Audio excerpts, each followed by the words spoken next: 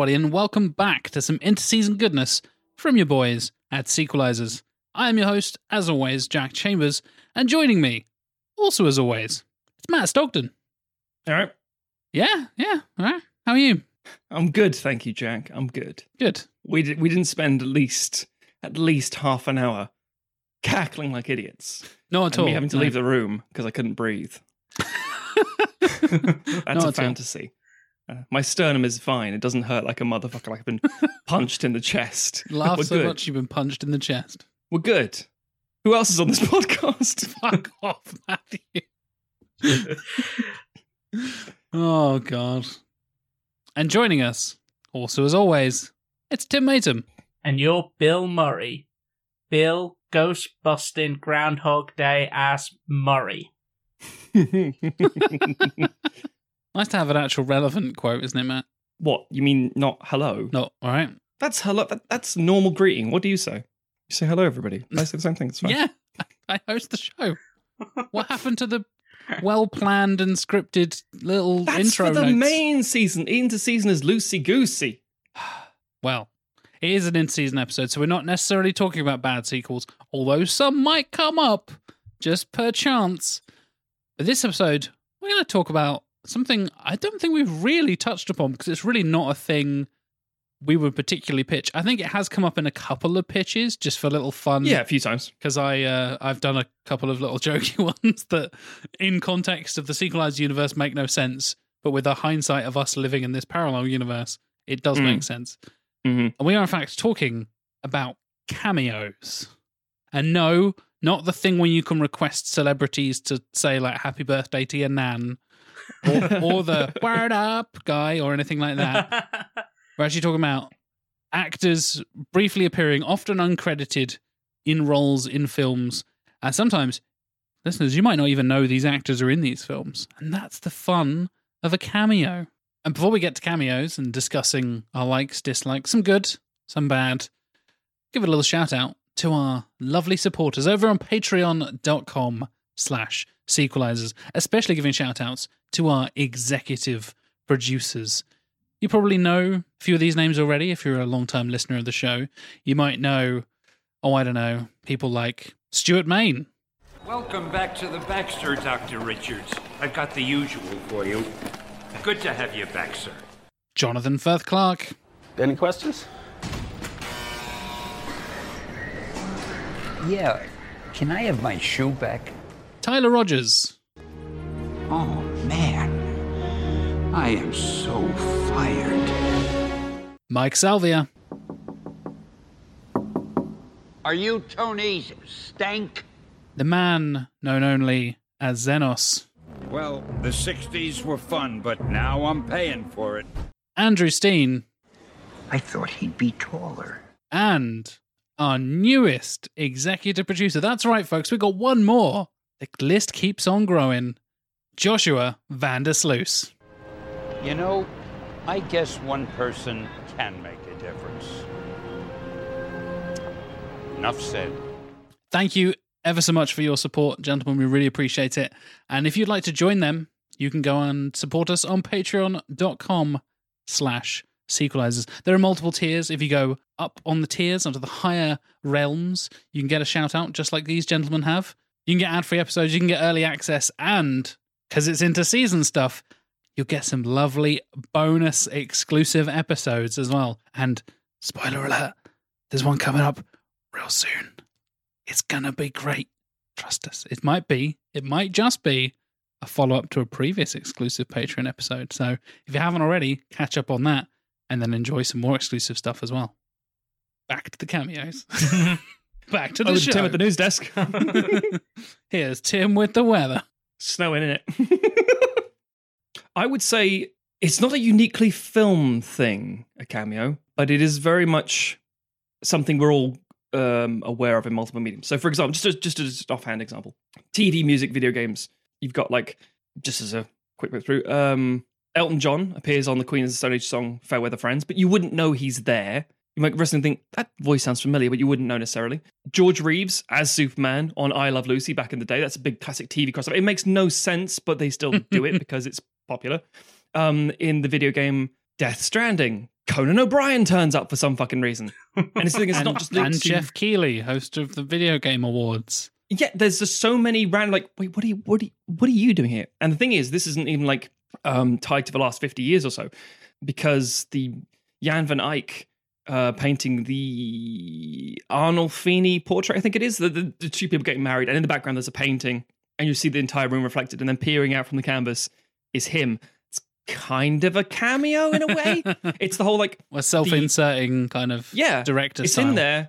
It doesn't affect everything. It's not pulling center stage, even though, let's face it, the cameo sometimes is all people end up talking about, but it's still a nod, a wry smile, something that it can either, and the key thing is it's supposed to be something that affects everything in a very subtle way most of the time. Obnoxious cameos are ones that tend to be front and center and be like, hey. But even then, those ones can be really fucking funny. I'm trying to think of examples that aren't the examples we're going to give later. But I mean, let's say Dodgeball, for example. They're like, right at the end, it comes down to a judge's ruling. Who's the final judge? Chuck Norris giving a thumbs up. Saying nothing, just a thumbs up. Fuck you, Chuck Norris. It's just a very weird and should be obnoxious thing. We should all hate cameos. It can be sometimes, like you said. Yeah. We should be like, oh, I get you're fucking friends with whoever. Oh, fuck you.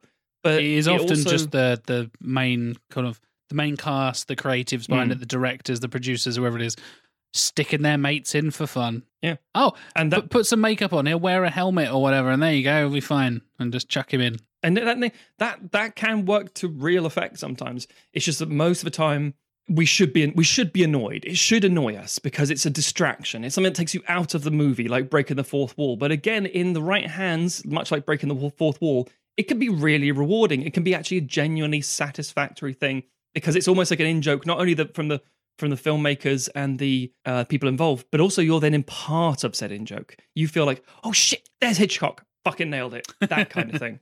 Yeah, it's interesting because, and I'm sure we'll get into categorizing these things as we go through.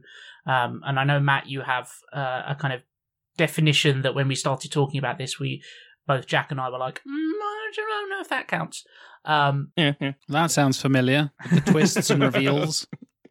A lot of cameos seem to kind of fall into two different categories. There's ones where the filmmakers have put this person in the film because they're friends, but they haven't drawn any attention to it.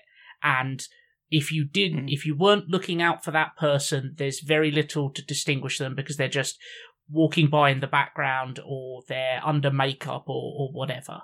And then there's the ones where basically it feels like the film stops to go, hey, look, you know that guy. It's that guy. And like you say, Matt, they're very break the fourth wall. They rely almost entirely on recognition of an actor or an actress and kind of associating them with their other roles rather than it's very rare that you have like an in-character cameo. I guess the closest that we have to that is, God, drag everything back to the MCU, but it's stuff like when MCU characters cross over and you go like, oh, it's that person. Mm-hmm. And those little like nods to in-universe continuity are kind of becoming this different strand of cameos. But for the most part, like a cameo, it does feel like the film stops and kind of wants you to do a little. It's the equivalent of when the sitcom character comes into the studio,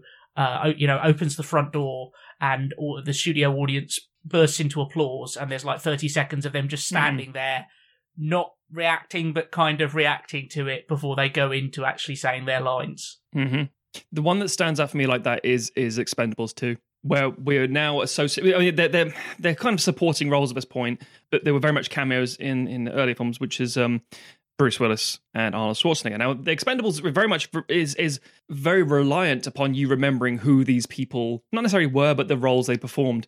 And there's a really fucking annoying, painful dad humor bullshit, which is Arnold Schwarzenegger and Bruce Willis trapped by fire and whatever. And then he just says like, "I'll be back," and then Bruce Willis says, "No, you've been back enough. I'll be back." At which point Schwarzenegger says, "Well, yippee-ki-yay," and it's like, "Oh, this is awful." Yeah, and this is painful, and it relies on so much in knowledge and not in a clever way, not in a way that makes you think, I am now being rewarded for my understanding. In the same way, like, this is going to be tricky for me to work around. There is a WandaVision thing that I won't talk about, speaking of MCU, which is a tiny little sleight of hand thing that is ultimately a tiny little nod to a previous MCU film, and it's like, nice. It's just very small stuff that's like, but it still feels front and center if you're looking for it. Whereas, like, turning to the camera and saying, I don't know, I don't think the MCU has, maybe if, say episode 6 of WandaVision comes out, and then a character turns to the screen and says, I am, inevitable. Oh, it's like, what the fuck are you doing? This is ridiculous. It doesn't make any sense. So yeah, I think there is a real transaction, shall we say, between, or an understanding between the audience and the filmmaker of some people are going to get this, some people aren't, and if it affects the movie, that can really, like, is this guy going to come up later? Is he important to the story? No, he's not.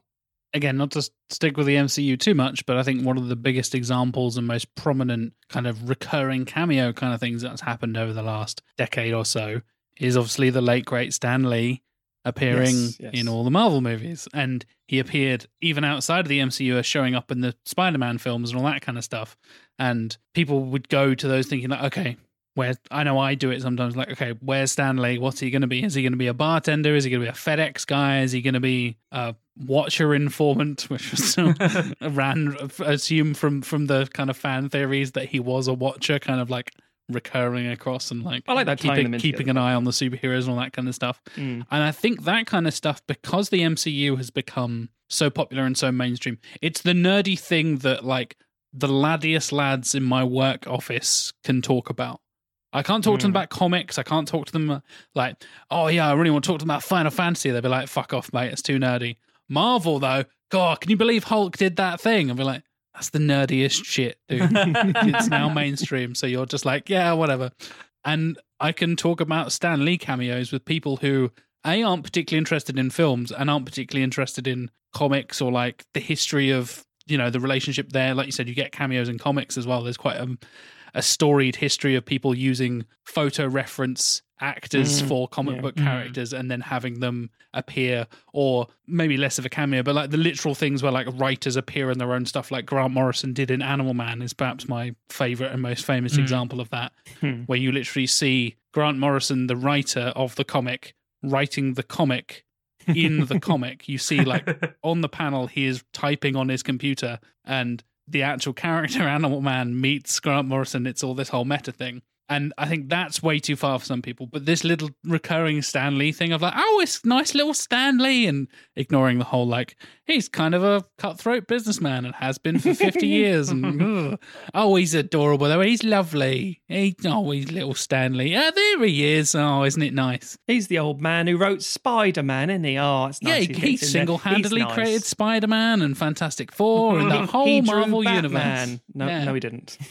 And I think that opened up the concept of like cameos and recurring cameos, which is something, again, we'll touch on in our selections later on, to a wider audience. Because I think people who know, I think you mentioned Hitchcock earlier, Matt, like that is the classic example of the director self-inserting himself. Like, there he is. There's old Alfred hanging out in the background. Oh, he just opened a door. There's Hitchcock again.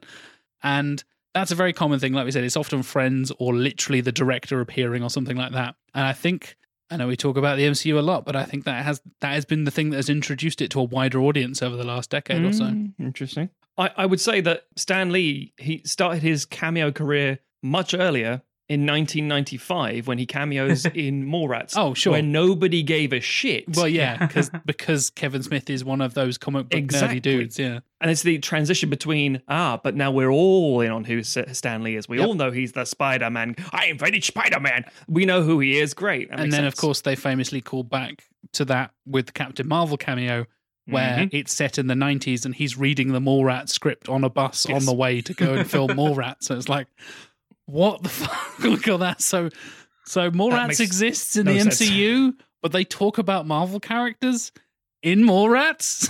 Oh my God. Well, this is the thing. At the end of the day, cameos are an act. This is controversial, I don't know. Acting. They are an act of vanity and exclusiveness. Because it's like, why do you want to be on the set, Hitchcock? I just want to be in it, really. I want to be in the background, and I want to be a man carrying a cello. Why? I want to be in my movie, but I can't act, so I'm going to be standing there. It's like, well, that's stupid. But fine, fucking you're a director, so get in fucking costume. Oh, no, I was dressed as myself. Fucking wonderful. And also, if it is like, do you see who that is?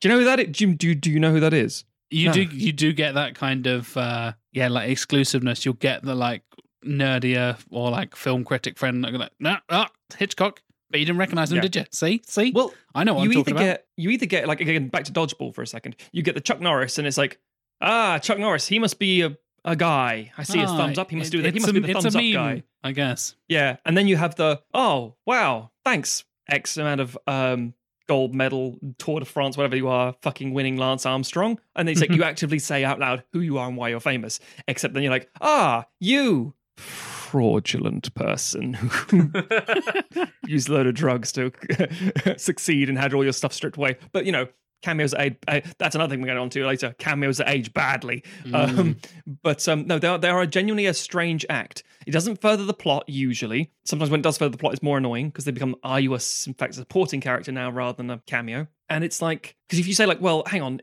Stanley and Mallrats, is he a cameo? Because he's actually a character who has an important conversation with the lead actor who inspires him to go on things. And he comes back, like, I think maybe 2 times, talks to another character and says, oh, he's got real problems. She's always worried about their genitals and that kind of thing. It's like, well, hang on, is he then a cameo or not? And it's like, well, he's playing himself. Yeah. And if it's like, if they're not playing themselves, it's like, well, yeah, we got Armie Hammer, of all the names to bring up. Armie Hammer in this as a cameo. It's like, right. But is that shocking? Because he's also an actor and he's famous. So it's not like it's like, oh my God, this guy, an actor in a movie. I didn't see that coming. I will definitely touch upon the other side of that, which is just random celebrities in one of my picks for sure. Yeah, there's a lot of that shit going on. So I genuinely feel they're a very strange entity. That's why I'm really happy we're talking about them. I have a hot take. Prepare yourselves. Oh, shit. So I think that the history of cameos throughout cinema you can use to explore the changing nature of cinema throughout the ages. Wow. Ooh. I love it.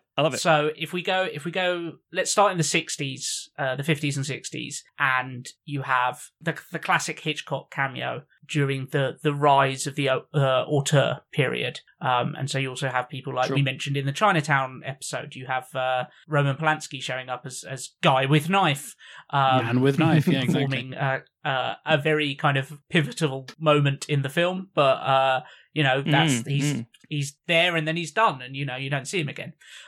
Then you get into kind of the 80s and 90s, and cameos around that period tended to, we were in the age of the kind of blockbuster mega celebrity superstar. And yes. I think a lot of cameos around that time just tended to be like, look at this absolutely massive star that we managed to get into this movie for 30 seconds. And then as we go into the 90s, that kind of transitions and becomes a little bit more ironic. And it tends to either be, if we have a big star, we're going to fucking stop and make a song and dance about it. Or we're going to have a cameo, but it's going to be like a Chuck Norris. It's going to be like, oh, look at this weird person who you kind of remember, but, it's more ironic, like, haha, look, it's funny, isn't it?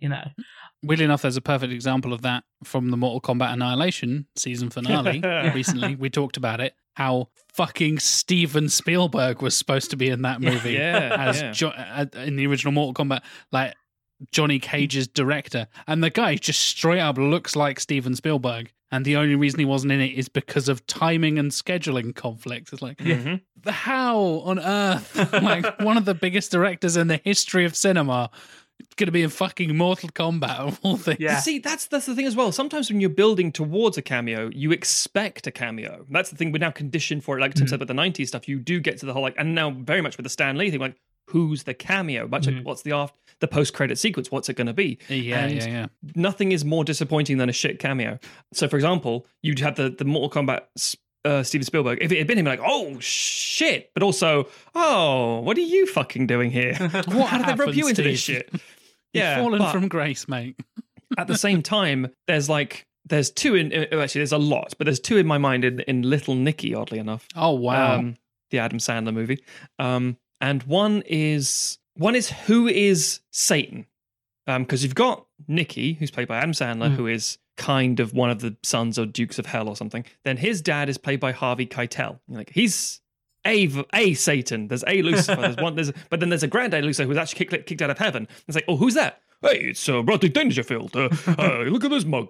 Take them. It's like, who the fuck is Rodney Dangerfield? And obviously, it's for comedians. It's for American comedians. Like, oh, that's a huge staple of our comedy. That's a real giant. Oh, look at him. I can't really think of a single Rodney Dangerfield joke that isn't just him straightening his tie and going, ooh. And also, I remember that because it's in fucking Aladdin. I'm losing to a rug. I'm like, oh yeah, that guy. Little Nicky is full of fucking cameos. You've got Henry Winkler as himself, Ozzy Osbourne to bite the head off a bat, and then fucking Rob Schneider, doing his whole Waterboy, you can do it character. And Reese Witherspoon as his as angelic mum. Yeah. And that's the thing about like Adam Sandler. He's one of the prime examples, much like Kevin Smith, and in a way, I think maybe Marvel films, of I'm going to just chuck some friends in there because I'm going to give them a paycheck. And also, fuck it, it's funny to me. And I kind of respect that, like Tim said about the alternate nature of just bugger it. We're going to go balls to the wall with this. We're going to shock the audience. Or alternatively, the whole, I'm too big to fail. I don't care. I'm just going to do this because I want to, which again can be charming or obnoxious. And just to close out my hot take, I think, like looking at the MCU as obviously this modern juggernaut, you have the Stan Lee cameos, which are interesting because it's obviously he is a real life person, but like it feels like it's more, he is a person who has crafted a very specific media image, so he's almost more of a character than a person. And so it's this, That's true. This weird, and obviously all the intercontinuity crossovers that we have within the MCU and in other like the DC universe and stuff like that. It's a weird thing where it's in character cameos that are suddenly something that can kind of function that wouldn't have, if you go back 20 years to the blockbuster films of those times. But there's also, as Hollywood has become kind of demystified and we all get much more of a better look behind the scenes, there's stuff like all the members of the Community cast cropping up in MCU films because the Russo brothers not got their start on Community, but were directors of some really pivotal episodes there. And so you have actors showing up who it could, they're most of them are of a level where it's just like, oh yeah, it's that small sitcom, character doing a jobbing role in a MCU film. But because we are aware of the context of like, oh no, but the director worked with him on this other thing. So actually it's this funny in-joke for if you've really followed the development of these movies and you're obsessive about following film trivia and stuff like that, then it's like this little subtle joke. But for the majority of people, they're just like, well, that's just an actor playing a role. Like that doesn't count as a cameo. No, I would completely agree with that. I think there are so many strange things to define it. But I think another thing as well is it comes down to the creator. Because a project, I mean, MCU, we expect in the MCU. I don't think we expect the Stan Lee anymore, obviously, because I think they filmed all they could. He's obviously dead now. And I think that they're like not going to try and, as far as I'm aware, Grand Moff Tarkin him and bring him back for extra cameos. But unless they do something really weird with him in the Spider-Man 3 with all its multiverse crossover. Oh, yeah, some unused footage and shit, maybe. Ugh, maybe.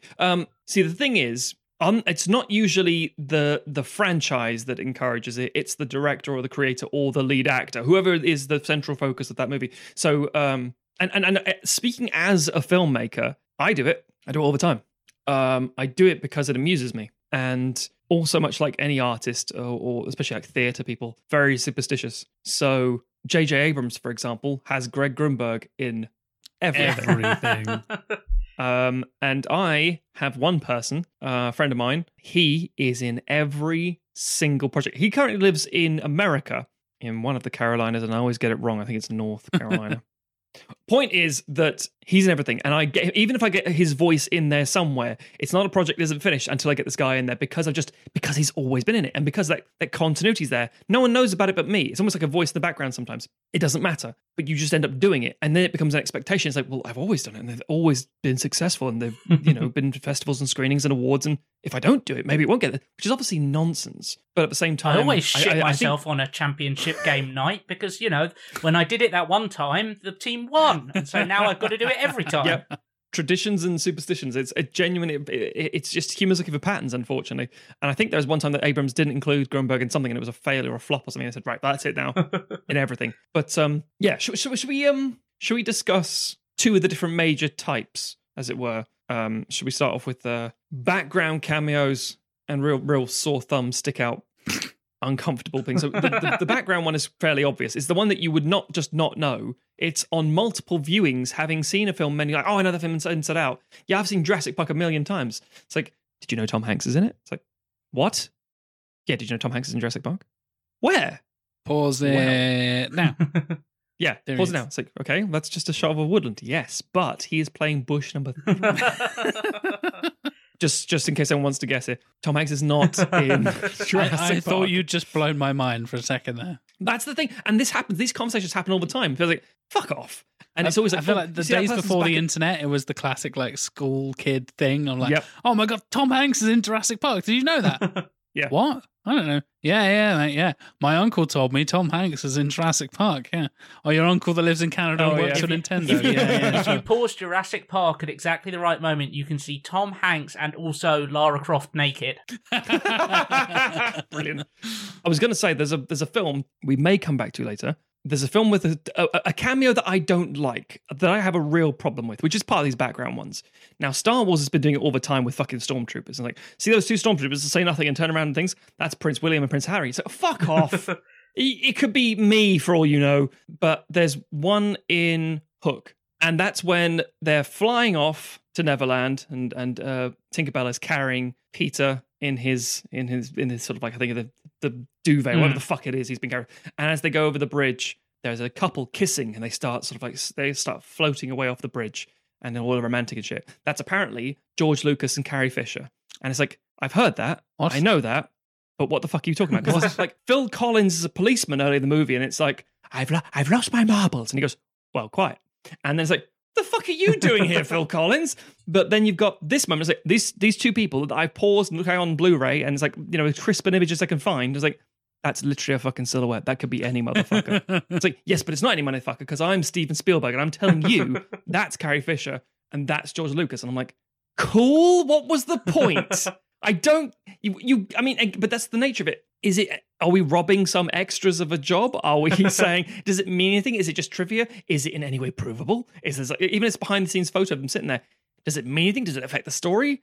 Is it just a bit of trivia so people can go, oh, I got a bit of trivia for you? There are definitely some, and I it's kind of one of these ones where you'd love to have access to like all the behind the scenes gossip. But there's definitely some cameos out there where it just feels like, oh yeah, so-and-so's really good friends with whoever, and they just happened to be on set that day. They were just visiting because they were having lunch together, and they were hanging out, and then the director was like, hey, do you want to hop in this scene really quickly? And, that'd be fun. And, part of that's nice in a sense, because it makes it feel like, hey, we're all just putting on a show in the barn, and grab a wig and be in the background or whatever. And sometimes it feels really obnoxious because it just feels like, oh yes, we're all just like, oh yeah, Hollywood types.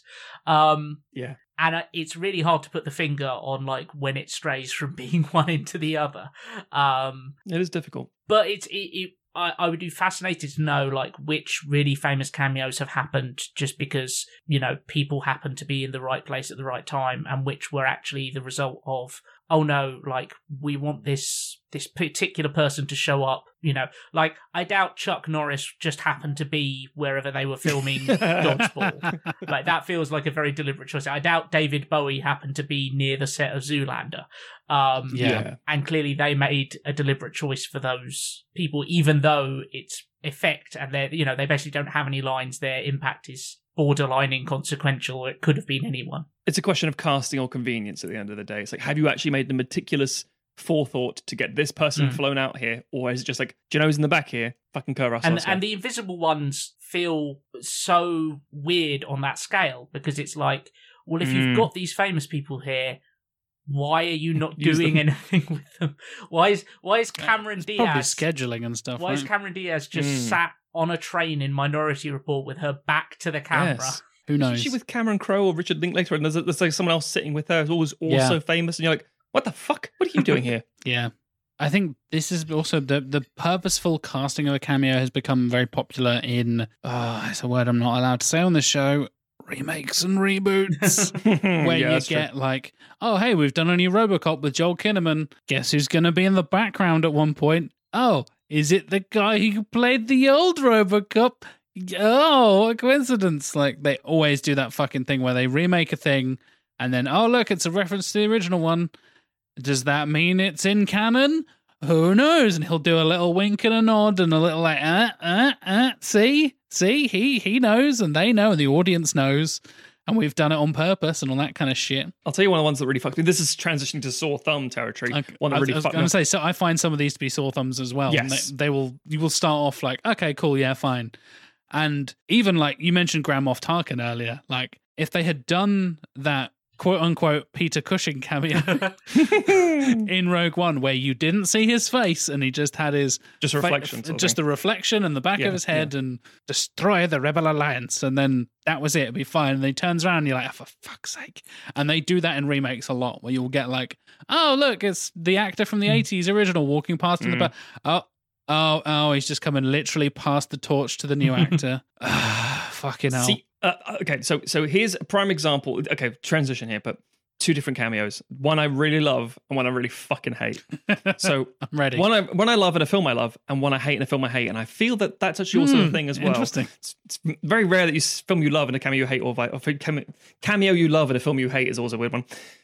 So, in the remake or the film version of The A-Team, starring Liam Neeson, not good. In the post-credits bit, there's a bit where the face character, played by Bradley Cooper, is in a sauna or some shit. He's like, hey, how do you work out the whatever it is some sort of beauty routine or some bullshit? And Dirk Benedict, who played face in the actually, is it Dirk Benedict? No, yeah, it is. Yeah, is it? Yeah.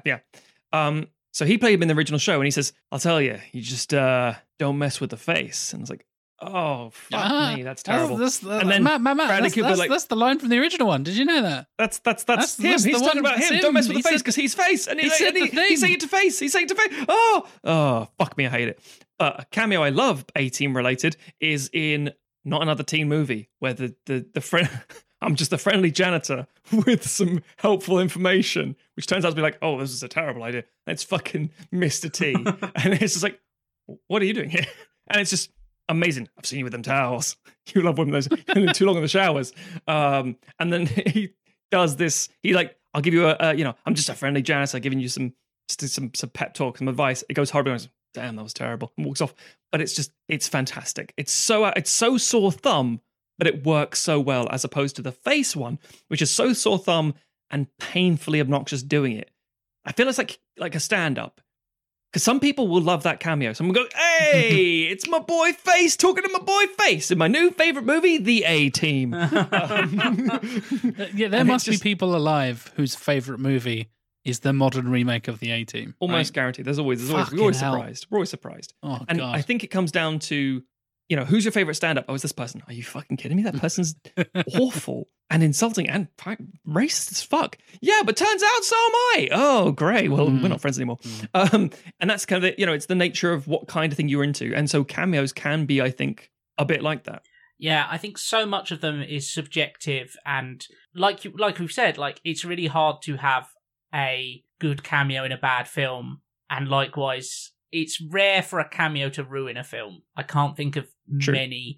There are ones where it's definitely I've been wavering as to whether a film is good or not, and then a cameo will happen, and I'll be like, "Oh, you've just cheapened this whole thing." The thing that comes to mind, and this goes back to the remakes and reboots discussion, is the cameos in the 2016 Ghostbusters. The female reboot, which obviously was a lightning rod of idiocy on the internet and horrible misogyny and stuff like that. I must have missed that one. For what is, at the end of the day, an entirely average film. Agreed. But the cameos in that was so frustrating because it's like, why have the original Ghostbusters show up in your movie if they're not going to play the fucking Ghostbusters? Like, why are they playing these weird fucking awkward cameos of just random other people? Why not connect your film if you're bothering to use the Ghostbusters stuff and not just do another like high budget supernatural comedy? If you're paying the money and you know, licensing or whatever to use that brand, why not fucking go for it? Why not have them, you know, show up as like the retired Ghostbusters to pass the torch? You know, and sometimes that can be very clumsy, but I feel like it's more clumsy to have the characters show up in really fucking obvious cameos, but being completely different characters. Yeah. This is a tricky one. This is technically a good cameo because it's well crafted, I guess is the word. The production design's good. It fits, and it's like, wow, that looks kind of lifted. That's actually quite decent. The film is fucking awful. This cameo couldn't save it, but it's one moment you go, oh, yeah, all right. But also it's so indicative of the director's style. So I'm referring to A Million Ways to Die in the West. Oh, wow. The Seth MacFarlane Yeah. piece of shit. Ted's a good movie. I like Ted. It's all right. Ted's fine. It's fine. But A Million Ways to Die in the West, not great. Ted opens with the narration from Patrick Stewart. That's technically narration counts as a cameo. And it's like, you can be... Yeah, just voices counts as a cameo. Absolutely. Yeah, it's like, it's talking about like, the most dangerous thing was an Apache helicopter. Like, I've got this and that and everything. It's just very silly, like, takes you out of a second, but in a good way. In A Million Ways to Die in the West, it's a Western and it's not very good. And at one point, the main character, whose name I do not care to remember, walks past an old barn and there's a light going off in it, and he goes inside and Christopher Lloyd is covering up a DeLorean and go, hello. And he's, you know, dressed as Doc Brown, as in the old, in Back to the Future Part 3. And Seth MacFarlane says, what are you doing here? Oh, it's a weather experiment. Okay. And he leaves. He goes, oh. And so far I'm like, that's not awful, actually. I don't mind that. That's okay. I'm okay with that. And then he suddenly just pauses, looks straight to the camera and says, Great Scott! And I'm like, no, you fucked it. You jumped the shark on that cameo. You literally could have had it so good. I mean, you got the guy in, you got him in makeup, you got a fucking DeLorean and covered for this literal 5-second nonsense scene in a nonsense film. And then you piddled it away with this nonsense. Like, you know, oh, Great Scott. There's lots of interesting cameos in mediocre films. I don't think there's a lot in terrible movies that are good enough. So, for example, Judi Dench is in Pirates of the Caribbean on Stranger Tides, which is Pirates of the Caribbean 4? 4, yeah. Yep. And she's just, at one point, Jack Sparrow's escaping from London, he falls in a carriage and it's Judi Dench going, oh, who am I? You're like, oh, that's Judi Dench. Cool. And in Trainwreck is an Amy Schumer movie. So it's fine. It's not awful. It's fine. And there's a whole thing about this sort of art house, sort of fake independent movie with Daniel Radcliffe called The Dog Walker. And it's just things like that. You're like, okay, that's pretty silly.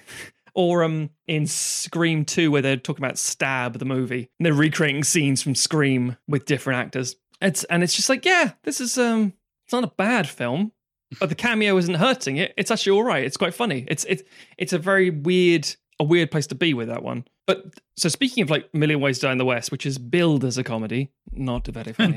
I think Tim made the interesting point in the show notes, which was with huge ensemble comedies like an old Cannonball Run or Rat Race or something like that, you know, that kind of huge thing like that. Do the cameos kind of count? Because the roles are so small that the main cast are so short anyway. Do they count as cameo? I mean, not even a comedy, but for example, in fucking Suicide Squad, that's Slipknot. He can climb anything. Thank you. And Adam Beach is like, oh, it's Adam Beach. And he nuts a woman. And you're like, okay, that's awful. And then he climbs a building and, oh, he's dead. He's out of here.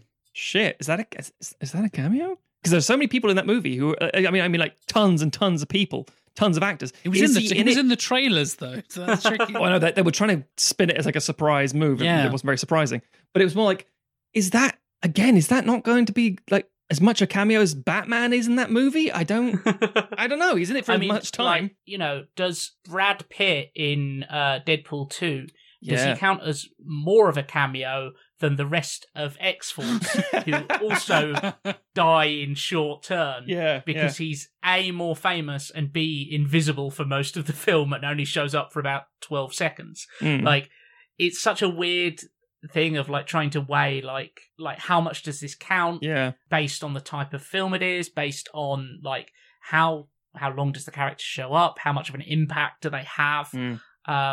I know, Matt, you when we first started talking about this, you were saying, to your mind, a cameo can't have any impact on the plot of the film. I feel it shouldn't do. Yeah, I'm not sure I agree with that, but I can see your reasoning. Because my logic is, if they affect the story, they are now a character. They're not a cameo. They're an actual, they don't have to be a named character. I mean, like Arnold Schwarzenegger walking out in The Rundown / Welcome to the Jungle and saying to The Rock, was it good luck or something like that? I don't know. It was have fun. Have fun. Yeah, that kind of shit. It's like, that's a cameo. Yes, he could be construed as a character, but he's not. We're all looking going, hey, it's Arnie. And that's the key point here. We're not going, oh, look. It's like, it's I wonder who's he's playing in this film. Like, Exactly. Well, so to jump back to a film that we prequelized in the previous season. Prequelized? Sequelized. Ooh. Don't know what I'm talking about there. Is Bruce Willis a cameo in Ocean's 12? See, I don't think I don't in the think same he way is. that I don't think he is. I think he's actually a supporting character because he affects the story, as does Julia Roberts as Julia Roberts. He has multiple lines of dialogue. Yeah. The whole plot could be subverted if it wasn't for this one person. But I think a lot of people would argue that he is a cameo. Or most people would. Most people definitely would. Because, but the world they've created, his presence doesn't. Put it this way: Howard the Duck. Keep going to the fucking MCU. God damn it! Howard the Duck in both Guardians. Wait, it's in Guardians and Guardians 2, isn't he? Yes, he is. That's right. Yeah, and very briefly in Endgame. Yeah, exactly. Yeah, which is madness. Endgame's a good example of too many cameos. And it's not a cameo. Everyone's in a fight. But yes, he doesn't affect the story. He's just there. And it's for fans to go, oh shit. No one's going, the collector's room is just references to Easter eggs. stuff in. Yeah, it's just full of Easter eggs. And I guess some of the Cosmo, the telepathic Russian doll. There you go. Exactly. Like that kind of stuff. But then Howard the Duck actually got his own like post-credits thing voiced by Seth Green. It's like, okay, right, now that counts. Whereas you just saw like panning past or just like in the background is like, okay, that's cool. Yeah, sure. And then is it when he has a full speaking role? Like, does that no longer a cameo? If he's in the background, is he a cameo? But if he has lines, is he no longer a cameo? If he fucks Leah Thompson again, he's no longer a cameo. Brilliant. I think it does come down to semantics, and there will be people who cannot agree on it because there are too many examples of, is this person a cameo? But that surely the most iconic cameo is this character or this individual, and they are a person who speaks and affects the story. But this one is just Hitchcock getting on a train in the background. That doesn't count. It's like, yeah, this person sells this person an item. It's like, it's really, I think it's actually very much speaks to our, should we say, demographic, our group of people who like to talk about films or like films in general. And this is true. That's why I say it's a thing that affects art and music and TV and video games, because it creates it sparks the conversation. We're no longer just talking about the content of whatever it is we've just absorbed, the art we've experienced. We're now talking about something that is utterly pointless. It doesn't affect, and in the same way that when people come out of, not for a very long time, in maybe 2014 sort of era, people would come out of Marvel movies and talk about just the post-credit sequences, not the 2 hours they'd seen of a movie. They'd be like, oh shit, because it gets you teased for what's next. And I think again, the music example, I'm pretty sure on Fame, the voice doing Fame is John Lennon, but you wouldn't know it because it's not as distinct. It's not signposted as heavily. And music is a really hard one to tell. Like, oh, did you know this person on this album playing saxophone? What the fuck? What? Really? Were they just happen to be in the studio that day? No, they just like each other. Sometimes that is a really common thing. You will get like, oh, we were just recording in the studio next to this other guy, and then he just walked in and just laid down a couple of guitar tracks or whatever. Yeah. And he just did us all a favor, good old Steve or Bob or whoever the fuck it was, and they did that. And that does happen in the movie industry as well. And yeah, of course, the ones you've hinted at already, Matt, and ones I will talk about in more detail later on. There are certain studios where they'll be in a certain part of the world or whatever, or in a certain city, and we're like, we're filming in LA. What celebrities in LA? All of them. Like, take your fucking pick. Oh, yeah, I happened to be on 34th Street on that day, so I wandered past the studio and fucking Brad Pitt walks in, and there you go. Like, oh, it happens to be 2 doors down from John Lovitz here, and he comes, all this kind of stuff. That happens all the time as well. I think that's, the crossover between like music and film, that works really well. there's a kind of fun game that can be had. That again, these don't really count as cameos, but like people who are into the New York theater scene can go through episodes of like Law and Order and basically any TV show that shoots in New York, and there'll be people who are quite famous stage actors who maybe haven't broken through to TV and film, who just show up to be like a murderer or the kind of the false lead in an episode of Special Victims Unit or something, and there's a sort of a fun thing to just be like, oh yeah, that person's a Tony Award winner, and here they are just getting gunned down in an alley, for 30 seconds, just because it turns out if you're between plays, then you'll take any job that pays. Well, I genuinely feel it comes down to your understanding of the medium that people are trying to draw attention to or put a spotlight on. So the one that always strikes out to me, there are two, in fact. First of all is the one that is like, oh, cameo. And you're like, oh, the fuck are you talking about? Because it's international films. And I don't mean British American international films. I mean usually the non-English speaking language films. Because you'll say like, did you know in the film Daywatch, the sequel to Night Watch, there is a scene where Anton bursts in to talk to somebody and all the people taking notes on how to, be part of the Night Watch. Yeah. They're all fucking Russian sci-fi and fantasy writers. And like, well, how in the fuck would I know that? I was like, well, if you knew Russian sci-fi fantasy writers, like, yeah, of course, if I fucking knew. And it's saying like, oh, did you know in this movie, we've got this South Korean person. It's like, I don't know what that TV thing is because we don't show that TV program over here. I just thought it'd be an eccentric looking dude. What the fuck? And it feels a little weird and out of place, and you aren't there. And the second one, the other more overtly obvious one, because it stands out because these people can't fucking act most of the time, is sports personalities. Oh god, sports stars. And America is a bastard for them. It's like, hey. This guy, look, football player. He's like, yeah, he's worth like $160 million. I've never fucking heard of him. It makes you inherently awful because you are accidentally profiling people. It's like this guy walks in and he goes, "Hey," and it's a really, really, really, really tall black African American dude. You're like, is this going to be a basketball player cameo? Well, because I feel racist for saying it. And it's like, oh, it is. Thank fuck. I'm not an awful person. Again, well, that not as much. Happened, and I briefly talked about, I think, what we watched recently in Uncut Gems. Yes. Because there is literally a basketball player who I'd never fucking heard of in that, playing himself, and he's really good. He's good. That's the thing. When they're and good, then, like, and are then you The an actor or are Weeknd you a shows player? up. This R&B singer, The Weeknd, just shows up. And you're like, wait, what?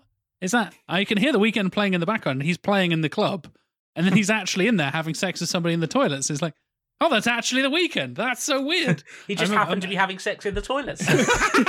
Seriously, he's just doing coke and banging chicks in the Would toilets, and you think playing himself, he'd be not happy with that image? But it's like, fuck it, I'm in the movie. I mean, he sings the songs that he sings. Oh, I know, as I'm saying. I can't feel my face when I'm with you, Matthew. I'm just saying. I mean, we talked about Trainwreck earlier, which obviously has LeBron James in it playing himself, but in a much bigger role because he's essentially like the romantic comedy best friend to Bill Hader.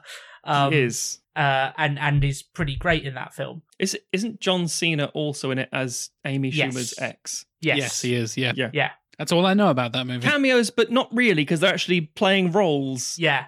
It was around the same time that John Cena was in Sisters, the Amy Poehler and Tina Fey thing, playing a drug dealer called Pazuzu, I believe. We mentioned athletes, and although obviously with American Hollywood dominating, the world of cinema, at least as far as we're concerned, there's a lot of American sports people who show up. Sure. I feel like the most egregious one in recent memory is a British one, which is fucking David Beckham in the Guy Ritchie King Arthur film. King Arthur. Oh, where God. he's the guard guarding the sword in the stone. We've talked about that film before. Yeah, I've called that film out for being one of the most boring films I've ever seen my entire life.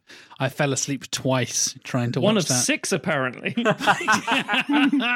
Franchise starter. Kicking off the Arthurian cinematic universe. Is it Legend of the Sword or whatever the fuck it's called? Yeah. Sure. The Charlie Hunnam vehicle post Sons of Anarchy. Good luck, Charlie.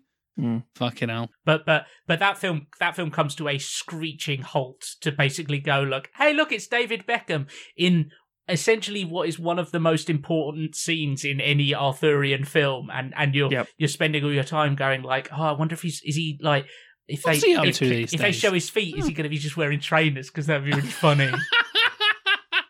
That would be brilliant. And David Beckham is, I guess he's still famous, but he hasn't been a footballer for like 15 years, right? Like he fucked off to America to play in some half-assed American soccer league thing that I didn't know existed. Disparaging the LA Galaxy. I am disparaging LA Galaxy, Tim, yes.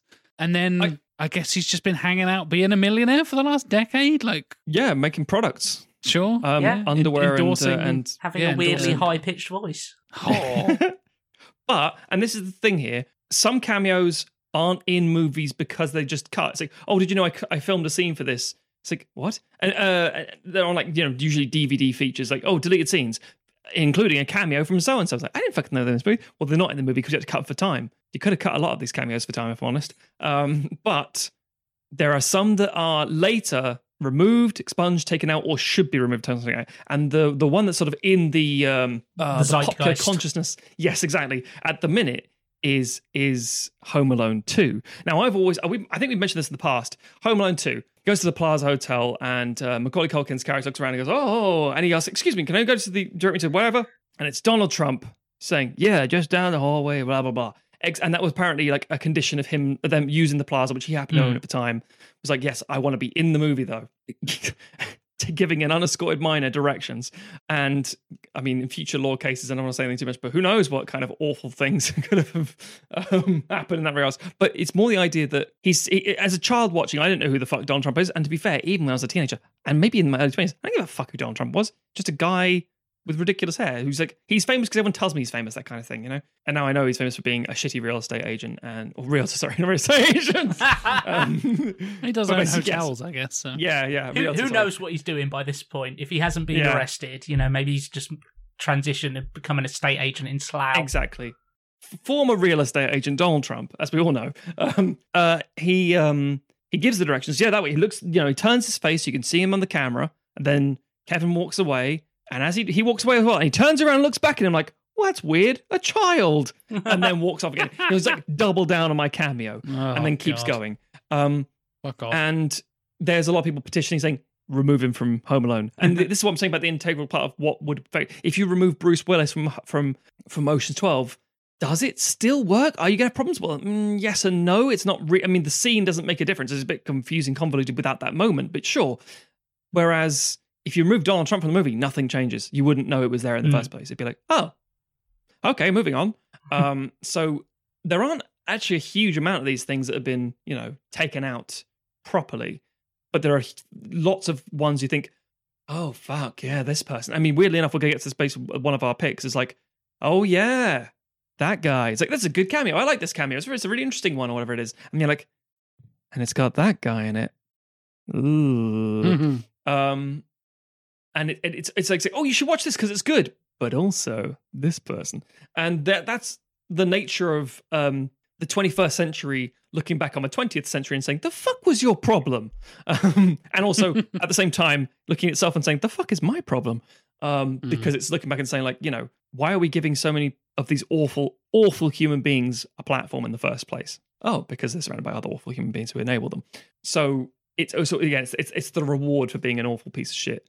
But how are we on that? Because I mean, that does enter into censoring, or no, does it enter into censoring Huckleberry Finn for like the N-word, or alternatively, does it enter into film censorship or the George Lucas territory of I'm changing what is the movie, preserve it as it was, etc.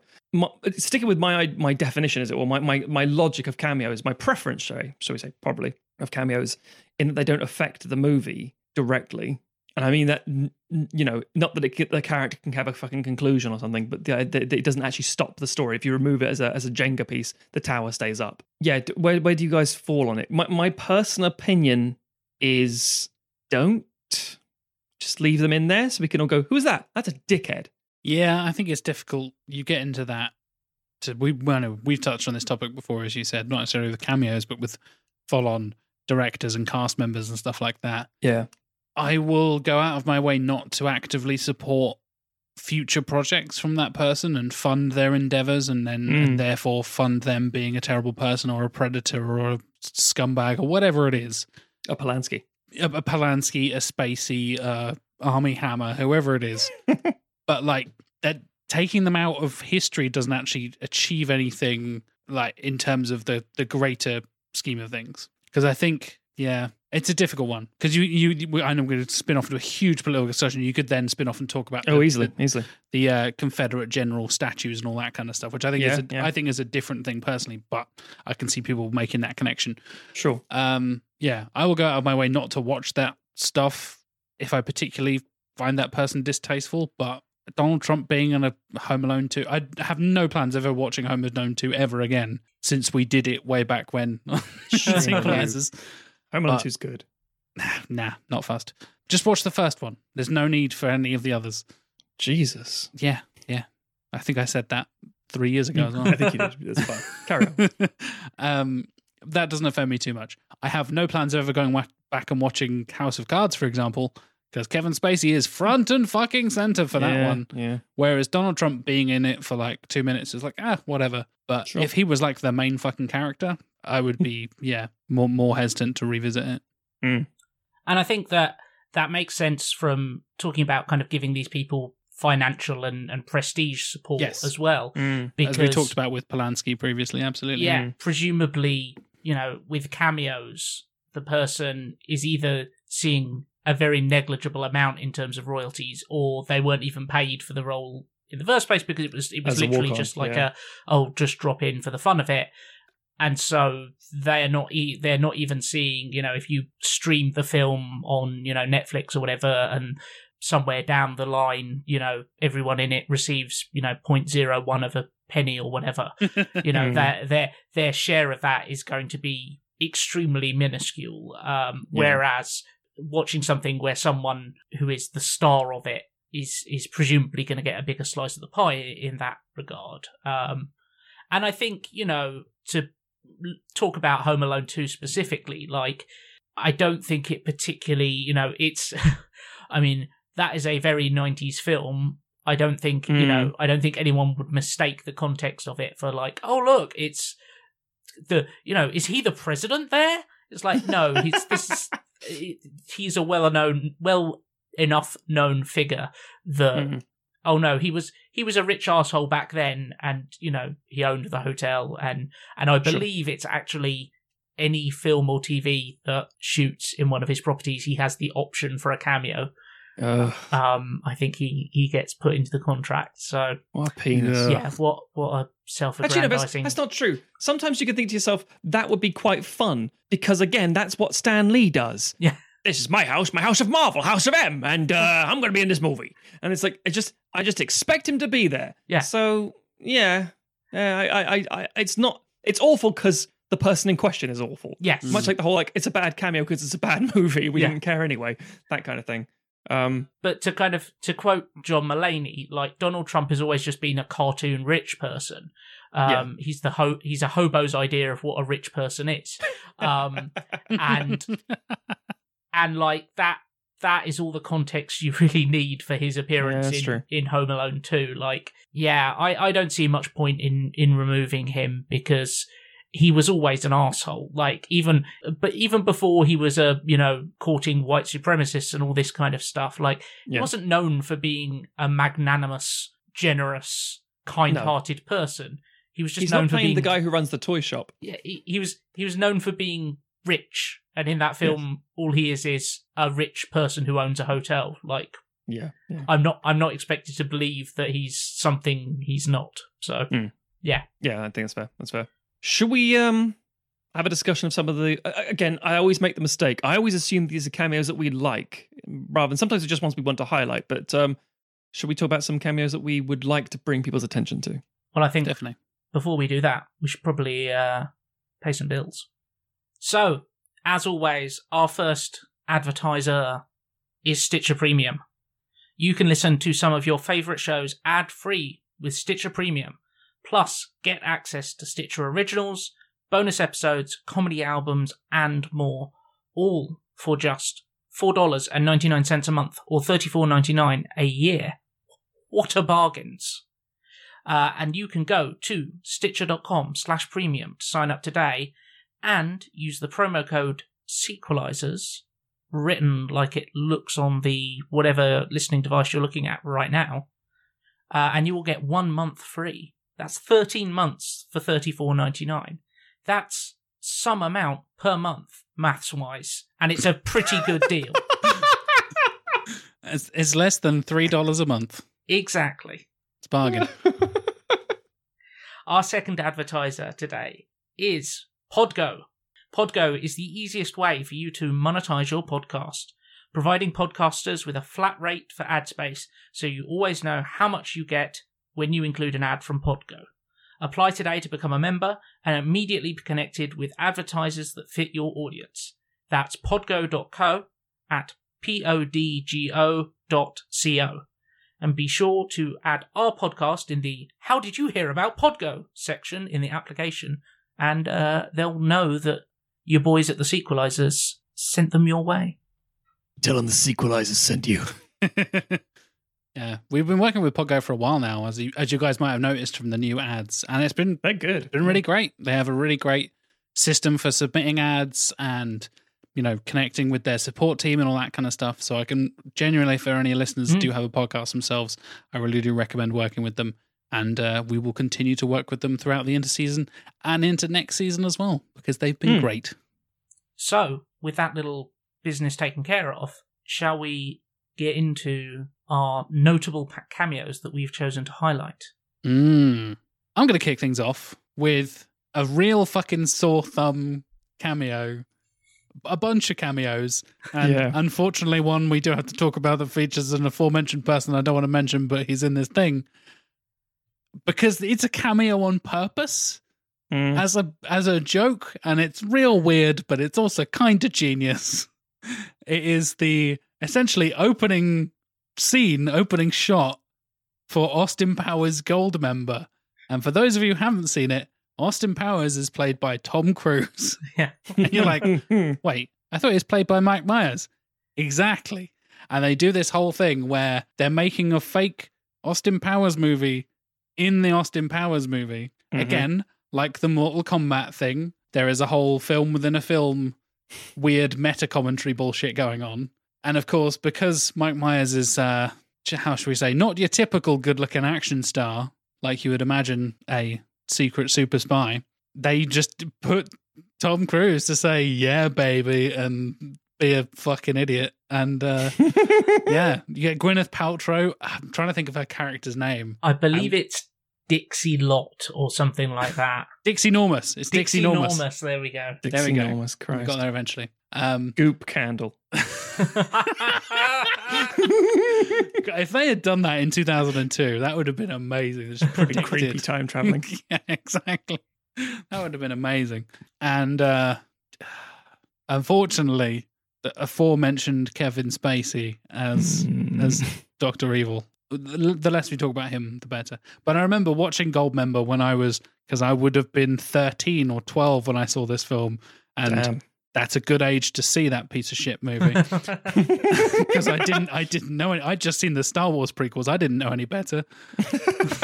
So I was like, yeah. Am I manufacturing a memory, or does Danny DeVito play Mini-Me in it as well? No, he is in it. Yep. I'm Mini-Me, assholes, man. There's tons of cameos in that opening, because you also have Steven Spielberg directing it. He's doing the Mortal Kombat. He's doing the thing. It is literally Steven Spielberg, yeah. And John Travolta is Goldmember. Yes, that's right. And he comes into at the end of the movie, is it a callback to the? It called, yeah. The movie film within a film. It calls back to the film within a film at the end, and John Travolta is, quote, famous Goldmember is his character, cast name, and the film is called Austin Pussy because, of course, it is. It's just it blew 13-year-old Jack's mind, and 30-year-old Jack is like, yeah, that was genuinely quite funny. That is genuinely quite clever. And the fact that it's a cold open with that is fucking genius. And there are a few things I love more than a good cold open. And that is one of the funniest cold opens I can think of from my sort of preteen years. It is genuinely standout. I think of it as a genuine, because when you're in the cinema, you're like, oh my god, Tom Cruise, that's a huge name, and it keeps building with more and more. It keeps like, going. what It the keeps fuck? going. Yeah. Yeah, Jack's also in this movie. What? You mean Jack Osborne? Yeah, I meant you. Yeah, because you look the same. we do. No, we yes, share a there's name and we look the same. Hey, folks, go and Osborns are in Google it. Jack Osborne, and then that's me. Google Jack Chambers. And then, that works too. Yeah. Yeah. No, I'm being facetious, but yeah, the Osborns are another cameo in like, I think it's the classic innuendo bit. Oh my god, it looks like a giant, and then cuts to wiener. Anyone want some fresh wieners? That kind of bullshit. Yeah. And I believe You got like Burt Bacharach in there, but he's playing Burt Bacharach. You've got Isn't Katie Couric in one of the Katie fucking... Couric is a prison guard. Oh. Yeah. Quincy Jones is in there. Like, yeah. So weird. Those things are so full of mad cameos, but it's that opening scene that really stands out for me. Always. Yes, I agree entirely. Yeah, And it feels like it's got an extra layer of meta of having Tom Cruise do the cold open, because it's 2 years after Mission Impossible 2 with its like amazingly iconic cold open. The mountain climbing. Exactly. Epicness. Yeah. And it's an interesting period for him where he was a little bit willing to take the piss out of himself, which sort of culminated with Tropic Thunder a few years later. Yeah. But he also had the really good, I think it was an MTV Movie Awards sketch where it was with Ben Stiller. Ben Stiller playing his stunt double. Yeah. Oh God. Yeah. I love that one. I showed it to my wife the other day because I don't think she'd seen it. It's still funny to me because it's just John Woo saying harder, hit him harder. But by the end of the real twist to me that makes it terrifying is that Ben Stiller says, "Yeah, we've been together for so long that and because at the whole point I should clarify just a bit of thing. Tom Cruise says, yeah, he's not asked to turn up, but he does, and he's harmless. He's harmless. And eventually, by the end of the film, Ben Stiller says, we finish each other's sentences all the time. And then Tom Cruise says, well, I don't think we've ever finished each other's. And then Ben Stiller says, sentences. And they both pause, and both of them do a stupid laugh so much. It's like, oh no, it's gone to a different world now. Now this whole thing about there's a one-note joke is now like, oh no, there is a thing here. Separate entirely, but yeah. To put it into perspective of Cruise's career, this is between Minority Report and The Last Samurai. He's taking himself very seriously. He's also just separated very recently from Nicole Kidman. So he is in the spotlight of the public, and I think he's just like, I'll do everything and anything because I want to be... This is post Nicole Kidman, pre Katie Holmes freak out on Oprah's sofa, isn't it? I think, exactly. I think just before that, yeah. Go Google that, folks, if you haven't seen it. It's mental. Because Tom Cruise is mental. Just in case you hadn't already noticed. I was going on a huge tangent, but then I realised we have a lot of cameos. We do. So yeah, my first pick, it's very on the nose, it's very obvious because it's the opening fucking scene. It's a cold open. But it makes me laugh to this day. Let's not talk about Kevin Spacey. But it makes me laugh. It's great. Matt, how about you? Give us a cameo of choice. Let's go to the past. I've done mine in chronological order. So we're going to 1950. So one of my favorite films is Sunset Boulevard. And it's one of those movies where I knew it was a good movie because everyone raves about it. You think, well, how good can it be? And I grew up in London, so the idea of, I'd see buses passing around, old red buses with like posters for theatre productions, and you have the Oliver that spells out Oliver, but it looks like Fagin's face. Hey! Clever. And then you have the Cats poster. That must be good. Nope. And and Miss Saigon. Okay, don't really understand anything that's going on here because I'm too young to understand about that. But fine, yeah, sure. And Sunset Boulevard. Ooh. No idea. I never really appreciate these things of musicals based on films or whatever. Don't give a fuck about the musical, but the film Sunset Boulevard is a bloody amazing. It is, for those who don't know, it's Gloria Swanson and William Holden, and Gloria Swanson plays a former silent movie star, and she was a silent movie star. The character Norma Desmond is effectively a version of Gloria Swanson, but crazy and has a monkey funeral. Yes, there's a monkey funeral in that movie. Monkey funeral. There's a monkey funeral, as in a funeral for a monkey. All the doorknobs that's what that was. Yeah, thank you. Are taken off in the house to make sure she can't kill herself. It's also jam fucking packed with cameos. tons of directors and actors and all kinds of things all over the place. So you could highlight any of them, but it's what stands out to people who would know. Again, it's if you're in the know about old 1920s, 1930s Hollywood, and how many people are fucking into that scene. In the 50s, of course, it would have been quite recent memory. We're the equivalent of us saying, oh, shit, we're going to make a movie now about how films were in the 90s. Like, right? Here's some big 90s stars. And if you want to know what that looks like, it's called fucking Expendables. But yeah, so it's a brilliant story. It's exceptionally well done. It's a magnificent noir piece. I highly, highly recommend Sunset Boulevard if you haven't seen it. Black and white movie, but fucking give it a go. It's also, there's an opening shot that's been parodied so many times where William Holden is dead face down in the pool narrating, and it's like, yeah, so obviously he's dead, and he's like, and it flashes back to how he's got there, but the shot is him underwater floating, and they obviously, this is before you had underwater cameras, so it's like, how did you get this shot? I don't understand. I won't tell you about it now because it's good, but yeah. The cameo in question is, at one point, Norma Desmond has some friends over playing cards, and there's one sort of very bony, older-looking guy who looks a bit wide-eyed and is a bit lost. Oh, I think I'll just fold. That kind of thing. It's like, who's this timid fucker? It's fucking Buster Keaton. I can't stress enough how important Buster Keaton is to cinema. He and Charlie Chaplin and Harold Lloyd, some of the most iconic silent movie actors. And it's like, oh, really? It's like, yeah, look at the stuff they were doing, both comedy and stunt-wise. People are like, oh, the comedy's funny. It's like, I don't know, but they were fucking nearly going to kill themselves trying. But it was just very good. And Buster Keaton is a guy There's been a couple of clips that went viral on Twitter earlier this year, late last year, whenever it was, last couple of months or so. Sure. And it was shots that look like CGI, but are real Buster Keaton and Charlie Chaplin stuff, where like the wall, a wall falls down and he's standing where the window is. Yeah. And so it looks like the set is collapsing around him, but it's an actual shot that they really did. And the whole like climbing on the top of trains and stuff, like, yeah, they're just literally on a train. There's no fake trains, no miniatures, there's no bullshit. It's just a world famous actor on top of a train. Because that's how you fucking did it. Yeah, exactly. It's like, well, I'll just do it. And it's like, what do you mean? It's like, well, I'll just, and this is where you get into like, you know, the idea of insurance and stunt doubles and these things. Speaking of Tom Cruise as well. Yeah, he's the equivalent of that these days. Like, I'll just fly the helicopter upside down. What do you mean you will? Like, yeah, I can fly a helicopter. Of course I can. I'm Tom Cruise.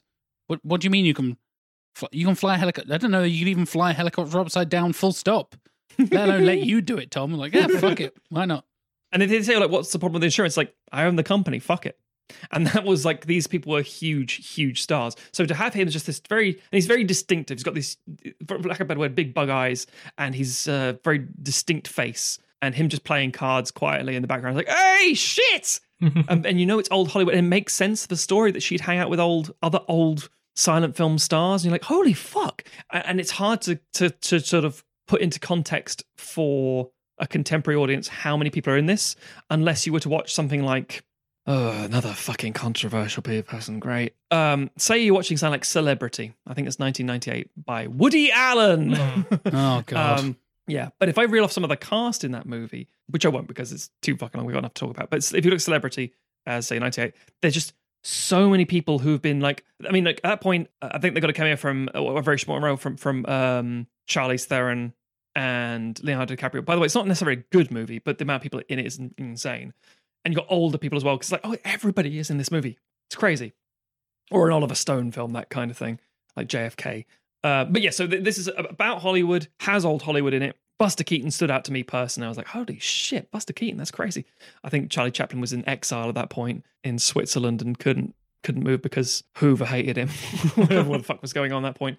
And he refused to come back until he won an Oscar or something. But the point is that it's the prime example of, if you know who these people are, it's fucking huge and it's crazy. And it's a huge commentary that furthers the movie without affecting the movie.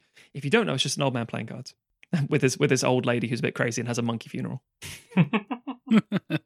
Tim, who have you got to spy from the corner? Well, I'm gonna continue with the Hollywood self-referential discussion, and also carry on with Jack's idea of multiple cameos in a comedy. So I have picked, and again, we were discussing this earlier, this is not a great film, but a very fun cameo.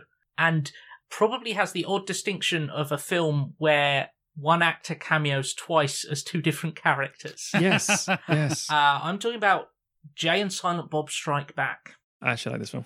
Which obviously has a lot of, if you're familiar with it, has a lot of cameos because it's essentially Kevin Smith going through his film oeuvre up to that point and taking his sort of weird little side characters and doing a kind of... The viewer's universe characters. Yes, his a kind of Hollywood farce based around them. But the cameo that I really like is the one on the set of Good Will Hunting 2, Hunting Season, where it has Ben Affleck, who also cameos as a character that he had previously played in Chasing Amy in one of Kevin Smith's films. He's playing himself. It's got Matt Damon playing himself, or himself playing Will Hunting from the famous film. It's also got Gus Van Sant, the director of Good Will Hunting, and counting money, brilliantly just sitting there counting money, and they can't even get him to say action because he's so busy counting his money. And Scott William Winters, who is basically best known as being the arsehole guy in the Good Will Hunting bar scene, who Will Hunting, kind of shows off to and shows up that he's not actually that smart. And it's such a pitch perfect. There are so many little moments in it. He does this, they're getting ready to act, and he does a kind of weird stretch his face out thing in preparation that just feels so like true to life of actors just warming up. Affleck and Damon are very funny, just kind of playing this exaggerated version of themselves, where just talking about like, okay, just do it for the paycheck. And then the film, the kind of the script that the scene they act out is just this ridiculous, basically playing over the greatest hits of Good Will Hunting, and then having them bring out a shotgun and blast the guy to death. I do still love line. It's like, how you like them apples? Applesauce, bitch. Yeah, it's like, I don't like the sound of them apples at all. What are we gonna do? It's so stupid. It's supremely stupid. But like in a film that has a lot of gags that have aged really poorly, and are just incredibly like puerile and adolescent. It's Kevin Smith. It is wonderfully. It's both kind of wonderfully silly and also still holds up. Like, watch that scene and it's still pretty damn funny today. And I think, Affleck seems to have got a bit self-serious over the past few years, and I think it would do him good to show up again. I think you're playing a couple of different stupid versions of himself. I mean, he did that in the Jay and Silent Bob reboot. Yeah, it was too self-serious, so it was dumb. Yeah, I was going to say, this is one of the only examples that I can think of a two-way cameo, a two-way crossover cameo that I think is fucking fascinating. So in Jay and Silent Bob, you've obviously got tons and tons of cameos. Tim's right there. You got fucking Mark Hamill and Carrie Fisher, and fucking everybody's in there somewhere. They're going to the Miramax movie lot to stop a movie being made. At one point, they're trying to get this monkey back, and they're filming another Scream basically. And Wes Craven is there, and the killer, they take off the ghost mask, and it's an orangutan. Yeah. And people love monkeys, it's been tested. And then it comes in, they try and steal, they take him away, and then Jay shouts, "We love this monkey!" What? And then he goes, see? If you watch Scream 3, at one point, Courtney Cox's character walking along, and she gets shouted at by Jay and Silent Bob. Yep. Say, "Hey, it's Connie fucking Chung," or something like that. And he goes, "But the fuck?" Whatever the fuck the line is. Yeah. And he just carries on. It's like, wait, so no, that doesn't what? And it's literally it's like when Abed has a whole in Community has his whole speech about Cougar Town, showing up on the set of Cougar Town, and then you actually Daniel Pudi actually does. Yeah. That's so weird. And the thing is, it's a lot of setup to do that. But actually, if you think about it, no, it's not. It's really easy. You're both in the same place. Yeah, it takes 5 minutes to do it. But it seems like it's fucking like you have to have like a sort of flow chart to figure out a Nolan movie to say, how did they manage to do this? It's like they're organizing actors all the time. It's no different. Temporal pincer movement in order to get an orangutan in the right place at the right time. Yeah, in Scream 3. Jack, background to you. I'm going to talk about the ones we hinted at earlier on, and Matt mentioned a couple. Let's talk about some modern Star Wars films, shall we? Because talking about Star Wars. Matt, you mentioned the Prince Harry and Prince William are stormtroopers. And apparently. Yeah, exactly. One's a real short ass. He's a little short for a stormtrooper, so you can probably guess it's one of the princes. And they like flank the scene where Finn is questioned about being. This is in The Last Jedi, I think, isn't it? Finn is dressed up and is like, "Hey, I recognize you." I'm like, oh, what? Never thought you'd get a promotion. Congratulations! Like, oh, thank God. And that guy has a real weird Southern drawl. Because it's Tom Hardy doing one of his silly fucking voices. Hello.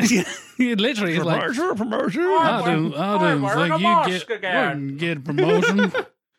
Oh, good for you, fella. Like, fuck that. You can tell it's Tom Hardy because he's got his silly fucking voice on. He's doing his voice from Lawless. Yeah, pretty much. Yeah, pretty much. And there's a bunch of those things in the modern Star Wars. We mentioned Greg Grunberg. Funny enough, who's also in Austin Powers Goldmember as a cameo. Mm-hmm. It shows up in all the J.J. Abrams stuff, but it started off as the Abrams bits and pieces, and then fucking everybody is in those films. Yep. Tom Hardy is one of the more famous ones. The princes. Daniel Craig is a fucking stormtrooper in The Force Awakens. He is the when Rey tries her first mind trick, and you're like, "You're going to release my cuffs and let me go," or whatever. And you're like, "Why would I do that?" Actually, no, yeah. Oh, you're going to drop your guns and leave them for me. Like, I'm going to drop my gun. See you later. And that's Daniel Craig in a stormtrooper suit. And the reason they did it, and we mentioned this before, because it's all shot at Pinewood Studios and Bond was being filmed there and it's in London, so every fucker just lives within a certain mile radius of Pinewood Studios in England, because England is just London, basically. So all the actors just congregate in this blob and everybody's in those fucking Star Wars movies. Even ones that are like slightly more obvious. So Unkar Plutt in the first one is Simon Pegg. Yes. Some people, the 1/4 portion guy in a massive fucking animatronic suit thing and like practical effects and all this kind of stuff. Mm-hmm. Some people may not know that Rian Johnson's favourite, each director has like a favourite actor they always work with. Joseph Gordon-Levitt is in The Last Jedi, everybody. Yeah, might not know that because he's barely fucking in it and he's hidden as an alien, but it's very clever. And I love that kind of shit where it's just like, Joseph Gordon-Levitt's in The Last Jedi. What the fuck? And I remember like finding out Justin Theroux is one of the gamblers in on the Casino Planet. He's the gambler. He's the gambler, with the mustache and the white tux and stuff. Like, oh my god, it's just full of stuff like that. You get the obvious ones. You get like Gareth Edwards, who's the Rogue One director. He's in Rogue One, and he's also in The Last Jedi. The writer of Rogue One, Gary Ritter, one of the writers, Gary Ritter, is in Rogue One, but was cut out. As you mentioned, that's quite a common thing for people getting cut. All sorts of stuff like that, basically. There's loads Michael of... Giacchino is in it as a stormtrooper as well. He's the composer of Rogue One and things. Again, one of J.J. Abrams' buddies. Yes. Like, oh, he scored all of my films. Yeah, just chuck him in there, it'll be fine. Even to the point where, like, who voices BB-8? Oh, it's Bill Hader and Ben Schwartz. Yeah. If you've ever watched SNL or like an American comedy in the last decade, ta-da, there you go. It's all these weird little moments. Sonic and Alpha 5? Well, yeah, that too. And even like people don't know that Keira Knightley is in Phantom Menace because she's the other Amidala that's not Amidala, that's the queen, that's the queen like protective double character. Yes. Because Natalie Portman and Keira Knightley basically look like the same person if you put them in enough makeup. And even sometimes if you don't, they just look like the same person. It's real weird. Star Wars is full of this shit, and there's just random people. Like one of Amidala's guards is Dominic Cooper. Yeah. Sorry, not Dominic Cooper. Dominic West. Dominic West. The guy from The Wire. It's just full of weird little shit like that. Like, what? How are they in the Star Wars movies? That's mental.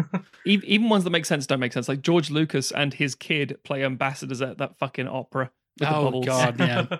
I can remember when Force Awakens came out and with all the kind of, think pieces and etc. that instantly come out. And you know, I feel like to a certain degree, like modern cameos only happen to give like YouTubers like stuff content to make stuff. Mm-hmm. But 10 people you didn't know were in The Last Jedi. Yeah. It's a screenshot and it's got a red circle and a yellow arrow coming in. Like, yeah.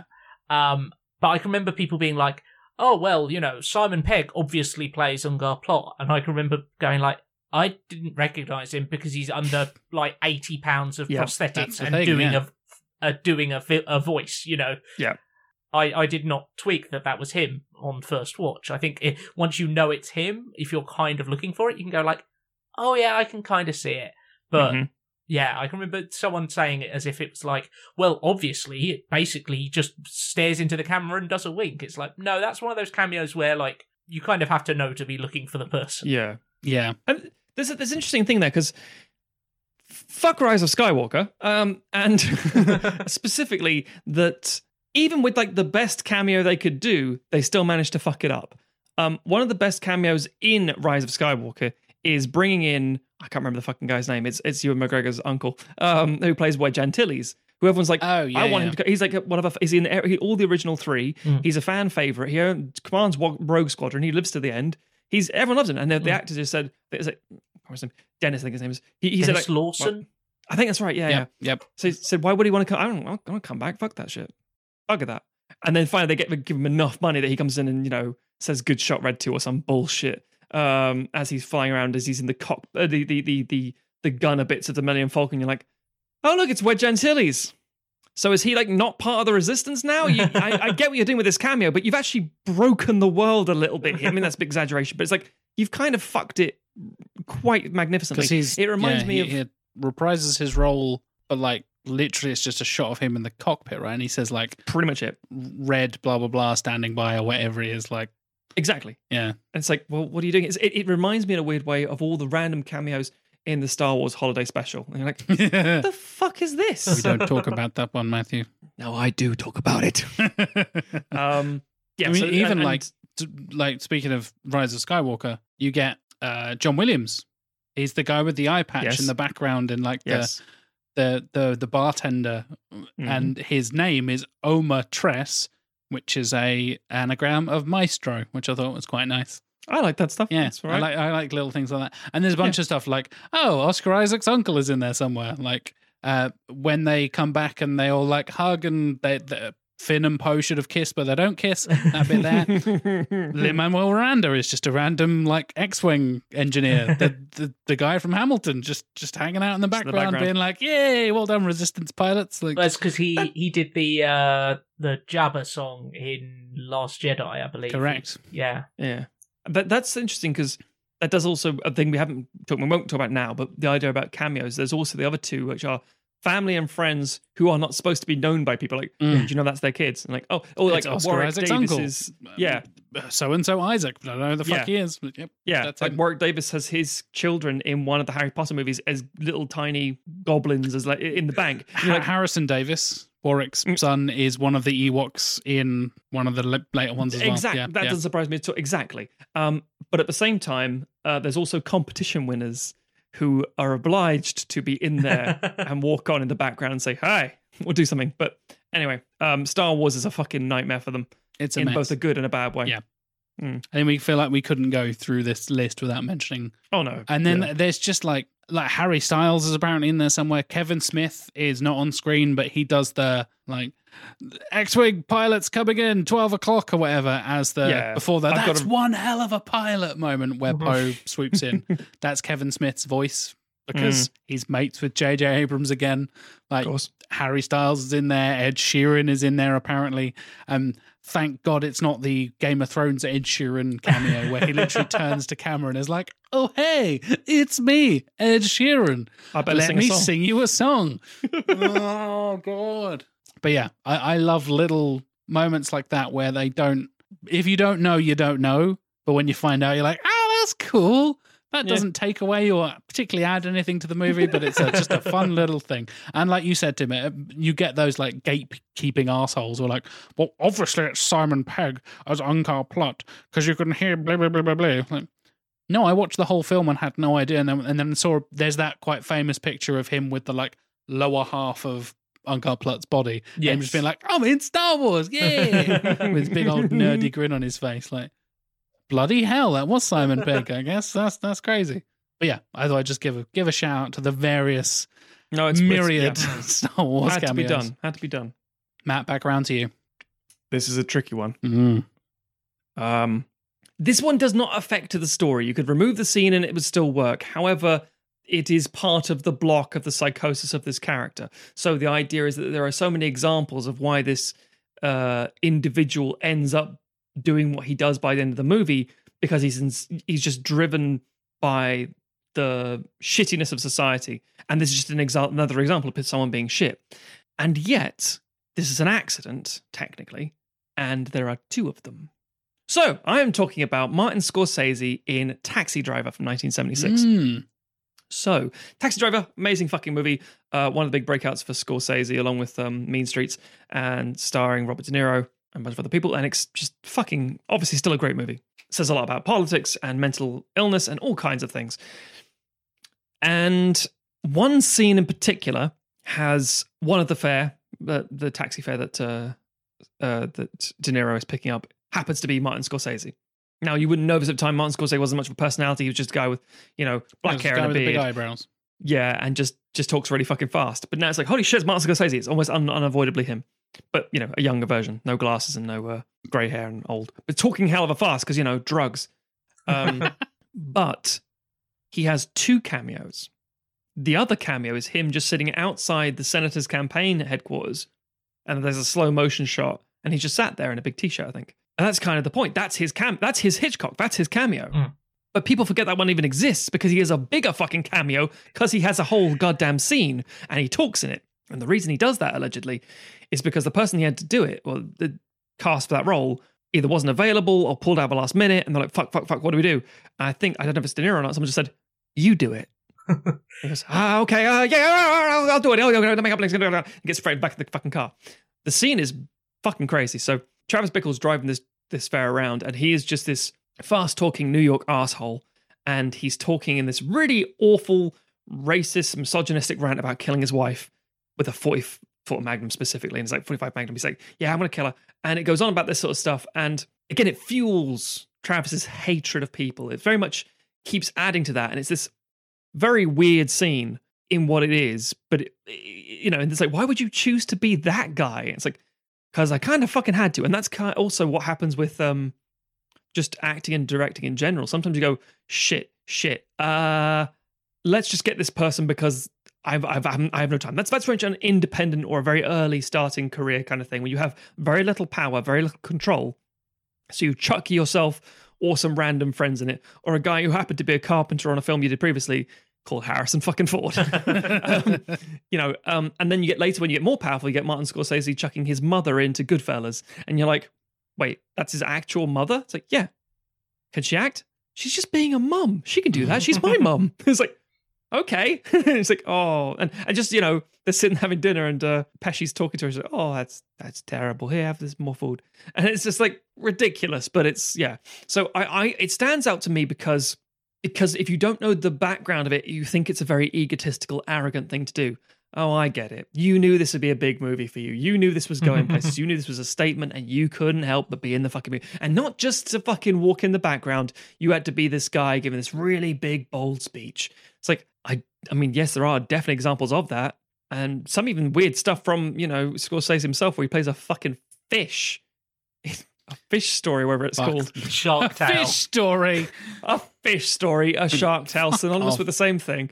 But the point is that that's not the case here. It's just a case of like, oh, shit, we're running out of time. We're shooting this all at night. We have to get someone now. Fuck it, I'll do it. I mean, so many times I have been a stand-in for other actors and actresses where I'm like, we need a body double. I'll do it. Because it's the nature of independent movie making. You're like, fuck it, I'll fudge it in post, and you do something. You get away like, what you don't realize is the person getting punched in the reverse shot is actually the director, not the actor, because the actor was actually off on the other side. And like, oh, that's interesting. This is one of those moments, but because it's so big, it feels like an obnoxious moment in a weird way. It'd be like if Kubrick was playing the guy who gave Jack Torrance his contract at the Overlook Hotel, and you're like, why the fuck did you do that? It's like, there was no one else available. I had to do it. It's like, all right. So yeah, for me, I remember that one of the being also an early one that I remember as a younger man thinking, in two forms, thinking that's ridiculous. And something that doesn't come up very often now, the way you find out about a lot of these things, other than hearsay, anecdotes, and all sorts, is usually directors' commentaries, where they'll say, interesting fact here, that's that. Yeah. And you have to, hang on, pause that, rewind, what? And you don't get a lot of those now because of the nature of, physical media and the fact that we stream a lot of stuff. So you don't, I mean, Disney Plus seems to be trying to bring it back a bit. Most is self-promotional, sort of self-aggrandizing and things, but yeah. But Tim, do you want to bring us another one of your fine cameos? Yes. I'm going with another person playing themselves, but it's of a very different flavour to our sort of metatextual Hollywood giving itself a hand job sure. type previous ones. And this is a case of a musician cameo, which could be a whole little subgenre. Mm-hmm. I mean, the amount of fucking rock stars who show up in the Pirates of the Caribbean films over the course of the thing, often in truly painful cameos. But this is one that I quite enjoy, which is Bruce Springsteen showing up in High Fidelity. Oh, yeah. Very brief, but very good. Very brief. A film that I greatly enjoy. Me too. Which, you could probably guess from our demographic information that it would be one. But it's John Cusack's main character is just kind of talking to himself, going through his situation and talking about how he wants to kind of look up his ex-girlfriends and find out kind of where they are and what they're doing in life and basically reassure himself that kind of... It wasn't his fault. It wasn't his fault, basically. It's a very toxic premise. Yes. That's given a lot of charm to sell it to you. Yes. Because it's ultimately a guy saying, what were these bitches thinking? Oh, actually, I was the asshole, but I'm not going to learn anything. Yeah. But he describes it to himself. He says like, oh, it'd be like a Bruce Springsteen song. And then it kind of cuts to Springsteen essentially kind of singing / narrating direct to camera, just kind of going over the situation with him. And it's like he has conjured this sort of avatar of Bruce Springsteen to just kind of, I'm just going to kind of talk through my plan here. And I'm going to have the boss just kind of give me his tacit approval for doing this extremely stupid, self-destructive thing. And it works because it kind of plays. It's like the mythic version of Bruce Springsteen rather than the actual person. And it's just this kind of it's almost a dream or a daydream that he's having of as someone who is so the whole film is so rooted in music. And it's just him latching onto this thing, and in a lot of ways the film is about kind of people who live their lives entrenched in media and the unhealthy things that can do to you. And it's it's him romanticizing this situation that he's about to put himself into by turning it into a Springsteen song. And it's just a fun little moment. It kind of reaffirms the film's kind of musical bona fides, while also giving a fun kind of visual angle to it's another expression of how much music plays a role in the lives of these characters. That this is kind of if I'm gonna think about something really serious, then I'm going to imagine myself in conversation with one of my favorite musicians, because that's how I process all the emotional information in my life. And Springsteen's, he's good fun in it. He's just, it's just him strumming a guitar, being cool. So you can't really ask for more than that. I think this might be one of the most complex and wonderfully layered cameos of our selection, because there's so much being said without being said. Tim's entirely on it, by the way. He's nailed it. We have lots of forms of cameos. This is one of, again, it doesn't affect the story because, John Cusack's character's already made his mind up about what he's going to do. But it's subliminally and maybe unintentionally says a lot about. So you have like the antiquated classic look of like, oh, the devil and angel on my shoulder giving me advice, or what should I do? This character doesn't have that. He has one person, and it's an idol of his. And more than that, it's the fictionalized version of his idol that is definitely going to agree with him because he's the best. It's like saying, I've got an idea. I really want to buy a video game. I don't have the cash, so I'm going to steal money from my gran. You're like, okay, don't do that. Tell you what, I'll have a bit of a think about it. Who's my hero? Superman. Okay. I'll picture Superman. Christopher Reeve comes out and says, "Hi, son." It's like, Superman. I want to steal some money from my gran to get a video game. Is that a good idea? What's the video game, son? Oh, it's Left 4 Dead. Superman 64. The greatest of video games. Yeah, it's The Last of Us Part 2. That's a great video game. You should definitely do it. Thanks, Superman. It's like, It'll support the economy. yeah, exactly. It's like, that doesn't sound like anything that character like, yeah, but my version would break his neck or that kind of thing. It's like, my version Superman. would definitely do that. Yeah, and that's kind of the point. It's the idea that this Bruce Springsteen, who, by the way, apparently, I don't know, so hates being called the boss. Yeah. So this version doesn't mind that apparently, and he's happy to go along with whatever the character wants because he's going to do it anyway because it's his fictional projection and manifestation on it. And as Tim said, it's all that nature of how we absorb culture. It's like, you know what? David Bowie would definitely approve of me having a wank right now. I was like, what the fuck are you talking about? None of this makes any sense. You're on a train. Bowie, give me the old wink and a nod. He was like he was a rebel. Yeah, love it. Chuck Norris would give the thumbs up to my He would give me a parking in this disabled space.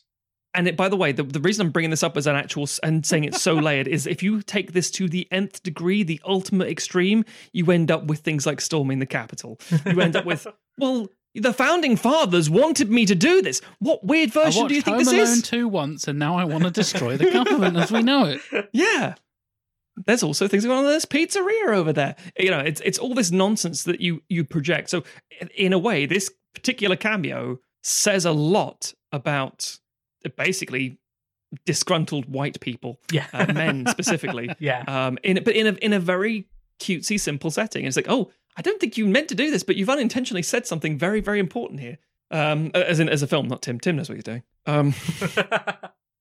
But so it's again, it's such a small passing cameo, and it's so innocent. And people might say, "Hang on, let me just YouTube this because you guys have said so much that's so deep." And go, "No, it isn't, you fucking idiots." 20 seconds, and they just did it because they wanted Bruce Springsteen to be in their movie. It's like, yeah, that's also true. That's true. That's what's on the surface, but we know deep down the core. So, Jack, the final of our three selections. One of my favourite films, and one of my favourite cameos that, again, had no idea when I watched that film and then found out. It's a film full of cameos because this director and this group, I mentioned one of them already, love to do this kind of stuff and just hang out with their mates in the films. Yeah. I'm going to talk about Hot Fuzz, ladies and gentlemen, before Edgar Wright got terrible. I like his first two movies a lot. I feel he's always been kind of a terrible person. But in terms of his quality of his output, yes, I agree with Seems like a dickhead, but hopefully not a sexual predator dickhead. Hopefully. Fingers crossed. By the time this episode goes out to the public, who knows? You never know. Someone we've mentioned in here is probably awful. We just don't know who it is yet. Exactly. So you've got Joe Cornish is Bob in the background. You've got Edgar Wright himself. He's a shelf stacker in one of the supermarkets. There's a couple of other. Steve Coogan's in there. He's the city police chief inspector, chief guy. Mm-hmm. My two favorite cameos, and one in particular.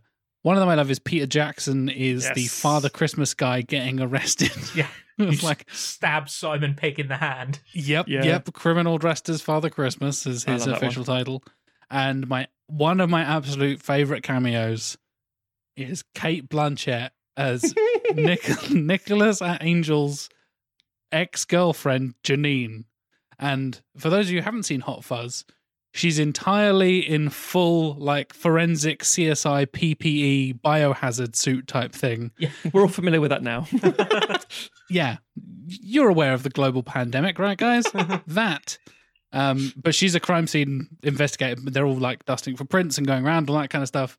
And Simon Pegg's character, Nicholas Angel, the main character, is a police officer, and he goes to visit his ex-girlfriend because he's moving away. That's the whole start of the film, basically. And she is in full hazmat suit the entire time with a protective mask and like goggles and all this kind of stuff, to the point where he goes up to the wrong person. Like, oh no, that's me. Like, I'm sorry, I love you, I need to leave. Like, I'm not Janine. Turned around. I'm sorry, I love you, I need to leave. And like, I had no idea it was Cate Blanchett, and I was like, I really recognize that voice. Who the fuck is that? I wonder who it is. And then I got the DVD a few years later. It's fucking Cate Blanchett. Oh my God. It's like one of my favorite actresses. That's insane. Like, what the hell is she doing in this? She's in it for like 25 seconds. Yeah. And even there's the cameo. So Bob I mentioned earlier, Joe Cornish is her new partner. It's like, wait, have you been cheating on me? It's like, no, I'm seeing someone else. It's Bob. It's like, Bob. It's like, not me, Bob. Hello. And just Joe Cornish in the background being like, hello, it's me. It's mental that those two people are just in that room for like 20 seconds. And because of the full hazmat suits, you would have no clue unless you're either really paying attention or you already know going into it. Yeah. And I just love it so much. It's so funny, so clever, and just a brilliant way of using that cameo cleverly to like not reveal who it is and actually have it in the costume design and all that kind of stuff. I just love that moment so much. It's almost nerdily antagonistic. It's like you're going to get these amazing individuals that people will recognize, and especially considering like Peter Jackson. Oh, people recognize Peter Jackson? Yes, he just did Lord of the fucking Rings. Yeah. The entire trilogy. Everyone knew who he looks like at that point because he was criticized for how he looked at that point. And it's like, I'm going to purposefully hide them. Why? Because I can. Yeah. Fuck you. And it'll be funny to me. Ha ha ha ha ha. The puppet master. That's which again sums up because I love that sort of Edgar Wright level of humor and comedy. That idea of like, it's a joke that I get, and therefore it's exceptionally funny. Yeah. If you don't get it, that's unfortunate for you, isn't it? Did you not realize I was making a reference to this? Yeah. It's like, thank you. But that's having said that, bitterness aside, I also love both those cameos. I think they are fantastically funny because they subvert what we have come to expect from a cameo, the wink and the nod, the very signposted. I mean, this is 2 years or a year or so, 4 years, a few years after the whole Austin Powers all singing, all dancing cameo shit. The opposite of that, really, isn't it? It's look who we've got. Who? I say look. Yeah. Look real hard because I've got their eyeballs for you. Yeah. And it's fun because like that film, I would not class them as cameos, but you have so many, a lot of that film is based on kind of audience preconceptions where you have so many British character actors who had previously played villains in Hollywood films, in playing various different members of the Neighborhood Watch. And you're like, oh, which one could it be? Because it's like, oh, she was in The Omen, but he was in Lethal Weapon, and oh, he was in that, and then this can't be this guy. He was Bond. Yeah. Spoilers. It's all of them. Yes. Well, the great are good. They're all evil. To have a film where that's going on one side of it, where it's kind of going like, oh yeah, you know all these people from previous things, maybe it was from 20 years ago, but the consciousness of their previous roles is going to be in the background of your mind. But then you're also going to have just like Cate Blanchett's eyes for 30 seconds. Yeah. So yeah, that is maybe one of my favorite cameos, just because it's so well hidden, and as you said, Tim, such a star-studded cast. There's loads of other shit going on, and characters playing against type, and the twins played by Bill Bailey, and all this mad shit, and just brilliant little moments like that really make that film for me, and I just love it. Mr. Stogden, for your last one. So I went with Buster Keaton's estate about the movie itself. It's trying to stay about the setting of this movie, the idea of new Hollywood / the 50s, looking back at old Hollywood, the evolution of sound, and this is before color has only just started coming to films, that kind of thing, very slowly. Then the next one is Martin Scorsese talking about the replacement out of necessity. Yes, it could be a matter of ego, but it's this. And then the third one is about respect and adoration. So I've put some, why is your cameo here? To make a statement about what we're trying to talk about, the essence of this movie. Why is your cameo here? Because the fucker didn't turn up and I had to do something. Why is this one here? Because I love this fucking guy and it was a good excuse to get him in here. That's another key draw. So my one is actually a weird one because it's not necessarily a good cameo, but it's also a fucking great cameo. In 2005's Hostel, which is not a good movie. It's fine. Came out of a weird place in the mid 2000s. Eli Roth directing, and very schlocky torture porn was the thing that was sort of branded off the back of it. It's like, well, not excessively, but for the 2000s audience, it was pushing horror to an extreme, and Jigsaw was a rising thing in Saw and such. So it was getting to this more gory style, visceral level of horror. But at one point, a character's going inside, and this Japanese man comes out and pauses and says, "Be careful. So why? You could spend all your money in there." And the implication is basically this guy has gone in and essentially just spent an absolute fuck ton of cash on watching people being brutalized and tortured and this awful, awful human shit.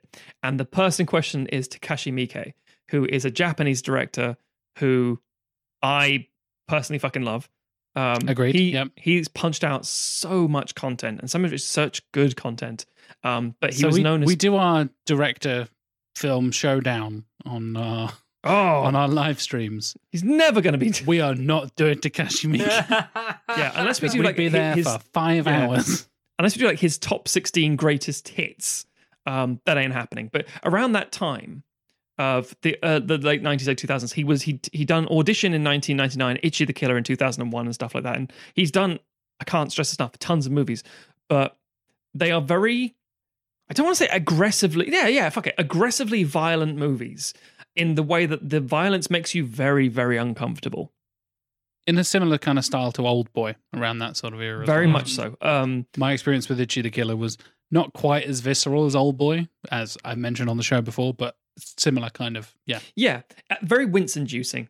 So, for example, Itchy the Killer, at one point in that story, there's a whole scene where Kakihara is effectively finally facing off against Itchy. He's like, this is going to be the best fight I've ever seen. And he's got these, I think, metal chopstick or skewers. And he's like, this is going to be fantastic. I'm looking forward to this.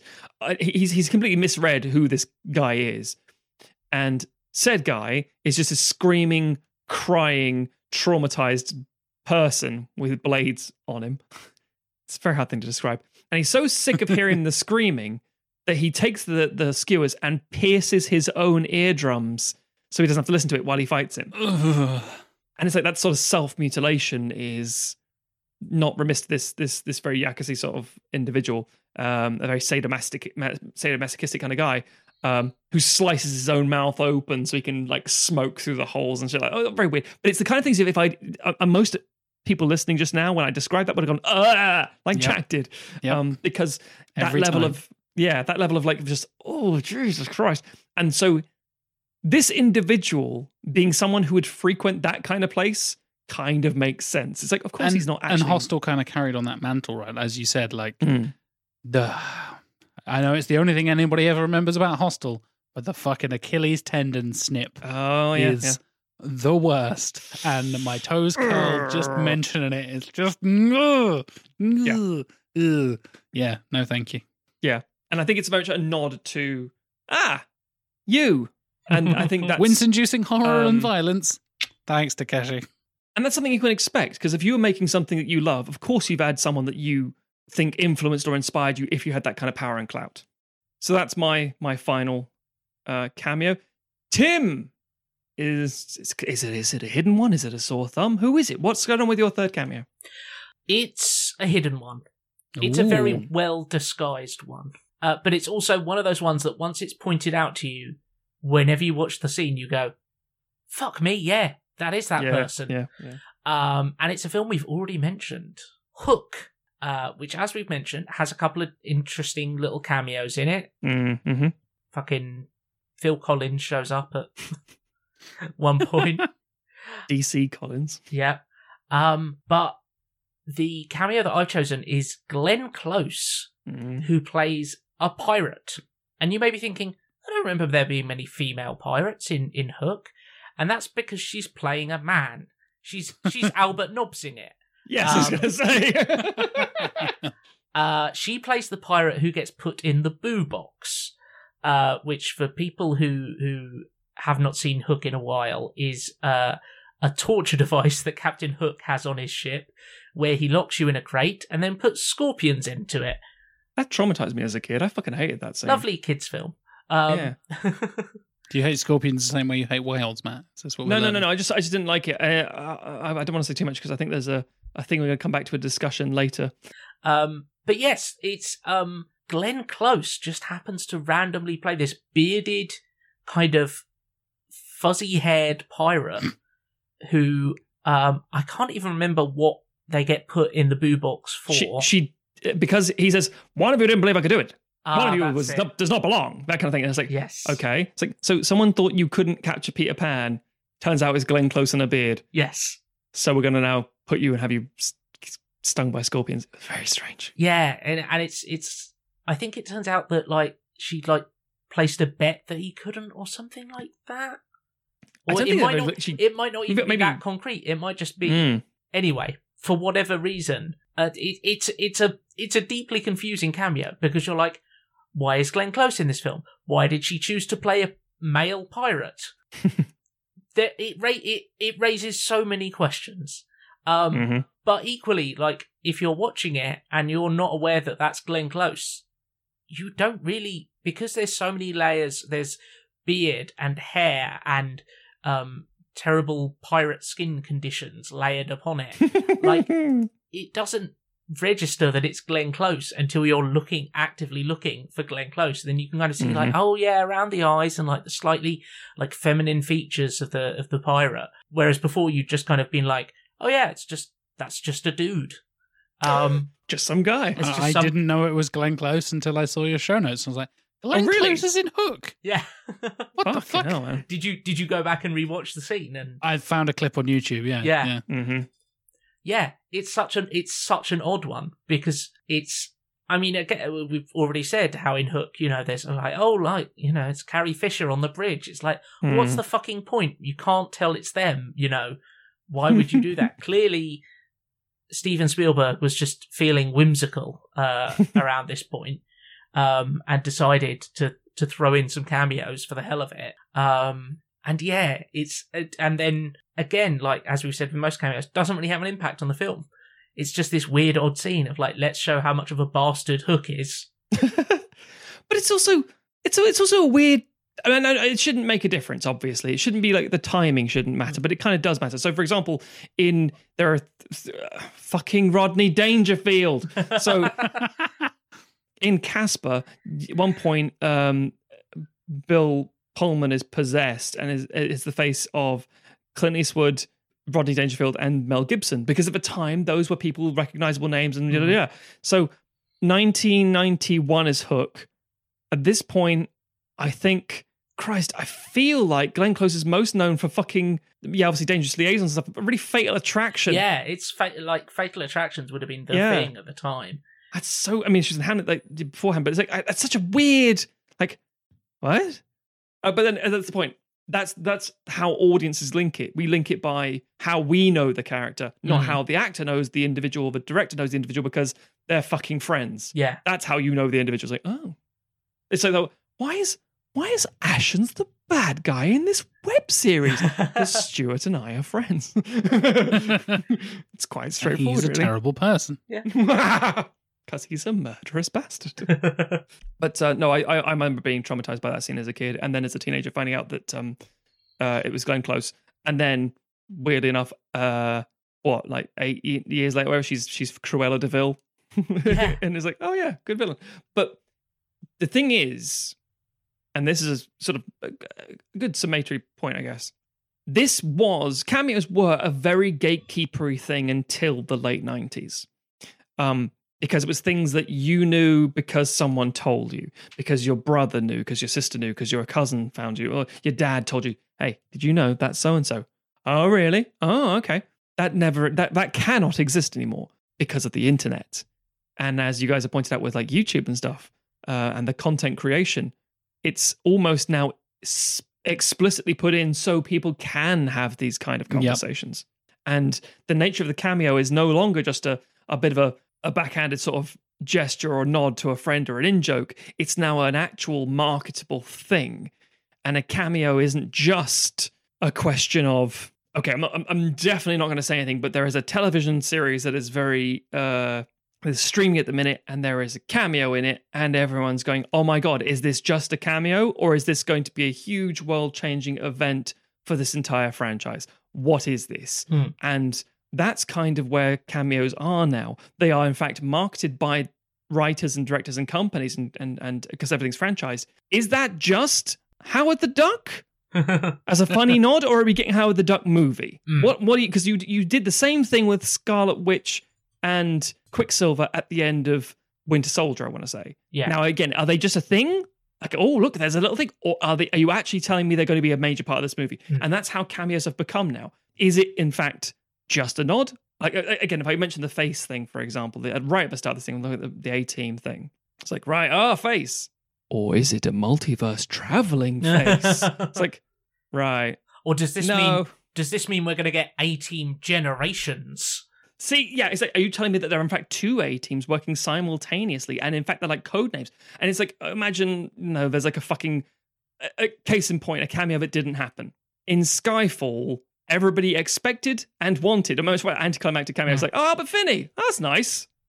It's not Sean Connery, that was it. But if it had been Sean Connery, imagine how many people have gone, but that's definitely going to be James Bond, isn't it? It ties in, blah, blah, blah, blah, blah. And the studio would have loved for that shit to happen.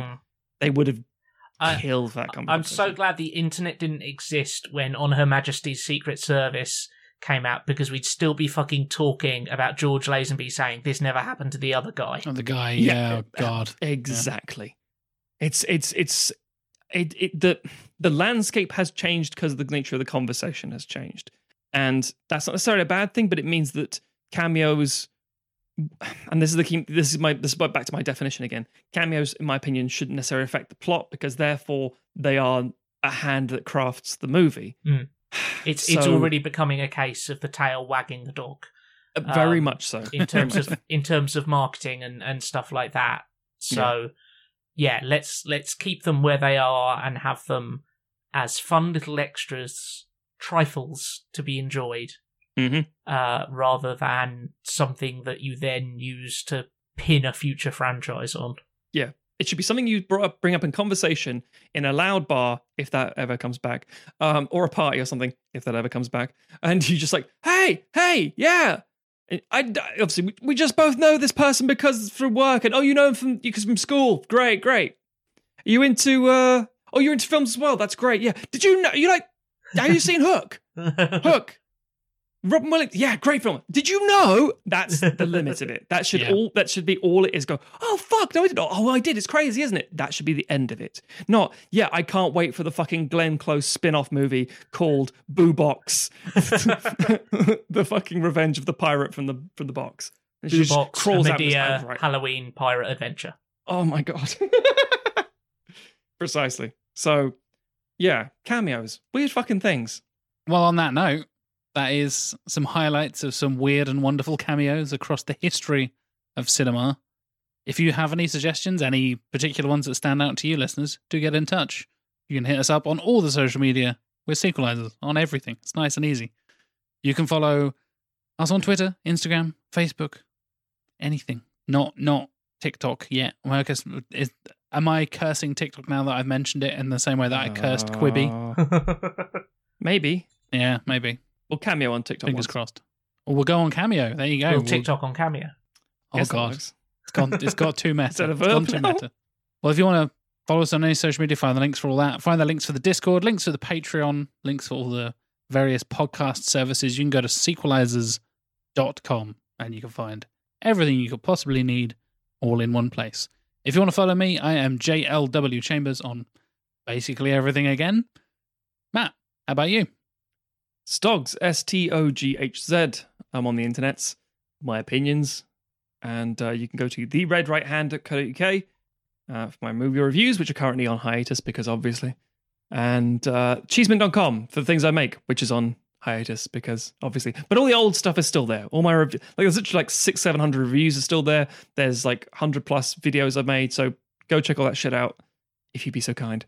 Tim, if you had a cameo on the internet, not the site Cameo with Jamie Kennedy, But if you were to briefly appear, like Jamie Kennedy in Jay and Silent Bob Strike Back, where would you be? You can find me appearing briefly or in my briefs on Twitter, trivia_lad. And that's where I tend to hang out on the internet or on our charming Discord. Brilliant. Wow. Wasn't expecting that. I mean, he said in his briefs, not out of his briefs, that people were worrying. True. I'll have other clothes on top of them, but Coward. Well, thank you much for listening, everybody. We will see you next week for some more inter-season goodness. Until then, catch you later.